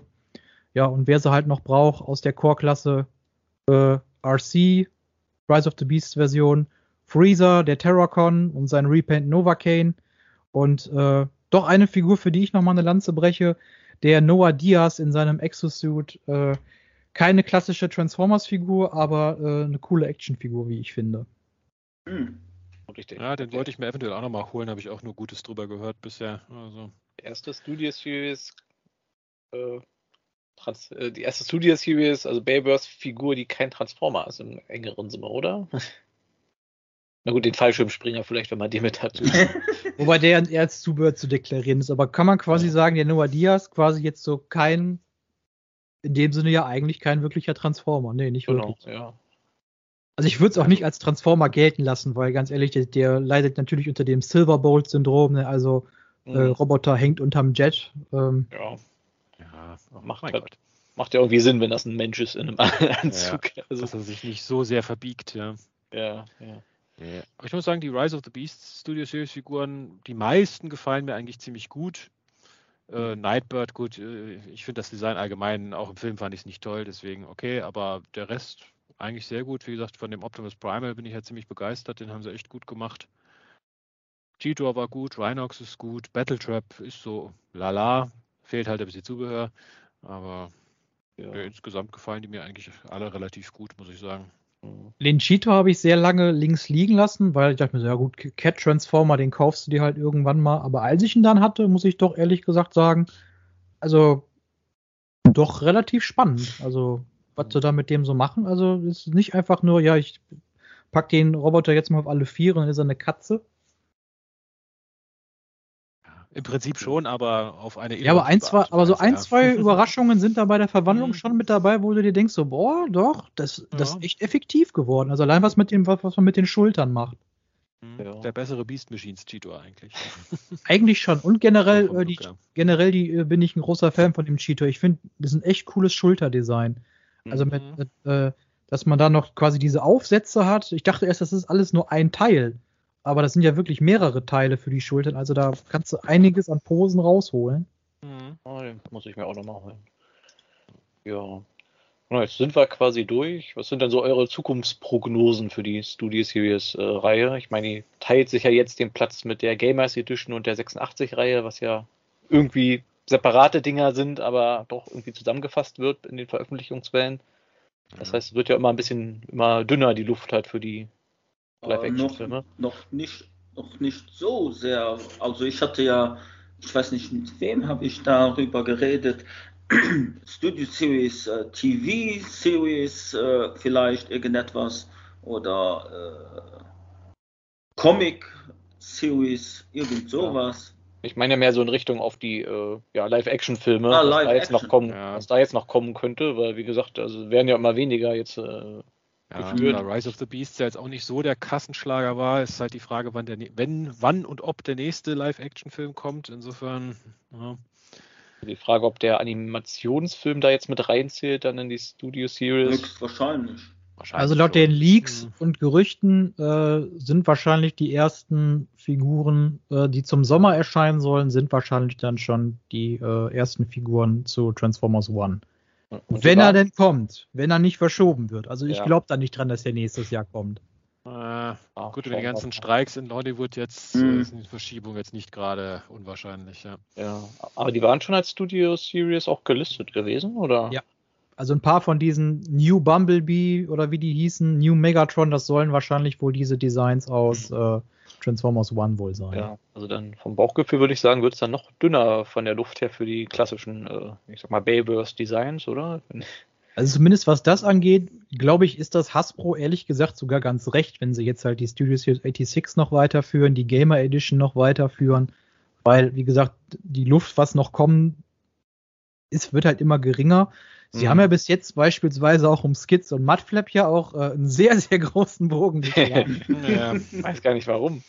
Ja, ich auch nicht. Also irgendwann werden sie die beiden da sicherlich auch mal bringen müssen, weil dann ist irgendwann mal wirklich alles aufgebraucht. Also solange sie dann aber auch als Ice Cream Truck kommen, also das da hätte ich gerne, glaube ich, mal ein Update. Das könnte, glaube ich, ganz lustig werden. Alleine nur wegen des Alt-Modes halt einfach. So als Doppelpack, ja. Die Dinobots hatten wir auch schon erwähnt, wo auch immer die Frage ist, wie groß machen sie die dann? Hier aus The Last Night, die ganzen Drachen könnte man theoretisch noch irgendwie machen. Hier diesen Dragon, wie ist er, der Dragonstorm? Dragonstorm. Der ja eigentlich auch aus Dutzenden besteht, also wüsste ich jetzt auch nicht, wie man den macht. Das sind dann so 50 Core-Klasse-Figuren, die man kaufen muss. Die kann man dann zusammenstecken zu einem Drachen.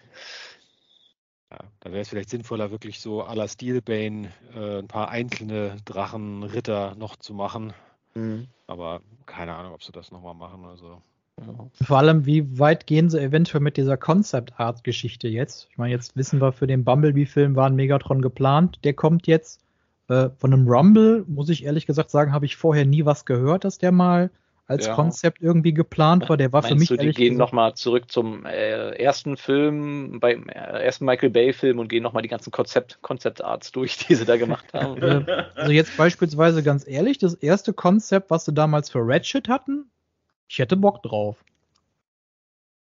Ja, stimmt, diese weibliche Ratchet dann, die ursprünglich geplant war, Also oder? jetzt unbedingt jetzt weiblicher, weiß ich nicht, aber sollte sich halt in so einen klassischeren Rot-Weiß, was heißt klassisch, aber so in so einen amerikanischen rot-weißen Krankenwagen halt dann verwandeln. Also hätte ich ehrlich gesagt ziemlich Lust drauf.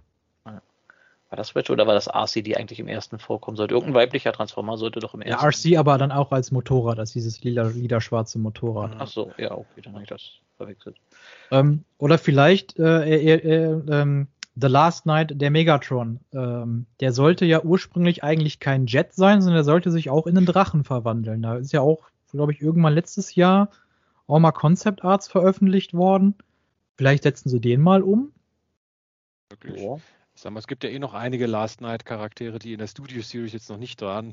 Man war logischerweise, weil Last Night und Studio Series ja fast zeitgleich gelaufen sind, aber zumindest die frühe. Ja. Aber da wären ja auch theoretisch noch einige.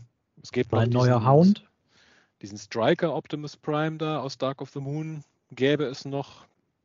Also wo Optimus Prime Dieser auch diesen MacTech, Brute Mode. genau. Dieser MacTech-Truck, genau. Ja, den gäbe es theoretisch noch. Also ich denke mal, so ein Jahr könnte man vielleicht noch rausholen aus den Live-Action-Dingern, aber dann wird es wirklich eng, wenn nicht doch noch irgendein neuer Film kommt. Also dann wäre vielleicht eigentlich mal so auch dann der Punkt, wo man eventuell auch mal sagen müsste, das ein oder andere Design, ich denke da jetzt hauptsächlich an den Bumblebee-Film, man könnte sich da noch mal an den neuen VW Käfer Bumblebee setzen. Ja, könnte man machen. Ist die Frage, ob man es tatsächlich macht, weil es ich sag mal, wenn der Film wieder Jubiläum hat oder so, dass man den dann nochmal in Angriff nimmt, ja. Ja, gut, okay. Dann würde ich angesichts der Zeit mal den Staffelstab wieder an mich reißen. Genau, macht das. Ich glaube, das nächste Mal teilen wir sowas in 2 oder so, wenn das irgendwie eine Figurenreihe ist mit irgendwie über 100 Figuren. Ich glaube, das war jetzt unsere längste Toy-Tony-Cons-Episode bisher mit knapp 3 Stunden, aber ich gebe die Zeit kurz unten wieder ein, also obwohl es bringt nicht so viel, das Hauptthema hat den größten Teil der Zeit eingenommen, also naja. Ja, könnt uns ja mal Bescheid sagen, ob es euch gefallen hat, dass wir wirklich mal so eine Toyline-Figur für Figur durchgegangen sind. Und wir haben jetzt noch eine Episode für dieses Jahr geplant, unsere Weihnachtsepisode, wo wir so ein bisschen wieder unsere Wünsche fürs neue Jahr und so formulieren werden, ein bisschen Jahresrückblick auch. Und ja, von den Daten her wäre unsere nächste Episode genau auf Silvester gefallen, aber da haben wir dann doch gesagt, das verschieben wir dann vielleicht ein paar Tage. Ja, ist ein bisschen ungünstig. Ja. Die Woche davor ist schon Heiligabend. Und da haben wir vielleicht doch alle mal ein bisschen was anderes noch zu tun. Aber das soll vorkommen, ja. Genau, also wir sehen uns dann oder hören uns in unserer Weihnachtsepisode wieder. Wir haben ein paar Themenideen haben wir für nächstes Jahr, aber sind natürlich auch immer offen für weitere. Also ich habe es vorhin gehört, IDW zweite Kontinuität ist jetzt ein mögliches Thema. Und aber wie gesagt, für Ideen und auch wenn ihr mal wieder Lust habt, irgendeinen Gaststar hier nochmal bei uns wieder zu hören, sagt Bescheid. Wollt ihr Scourge nochmal öfter als Moderator sehen, sagt uns auch Bescheid. Und genau, dann laut meiner Uhr 2 Stunden 50 würde ich dann langsam mal sagen, danke fürs Zuhören, danke fürs Mitmachen und bis zum nächsten Mal. Macht's gut. Ciao. Tschüss. Ciao, ciao.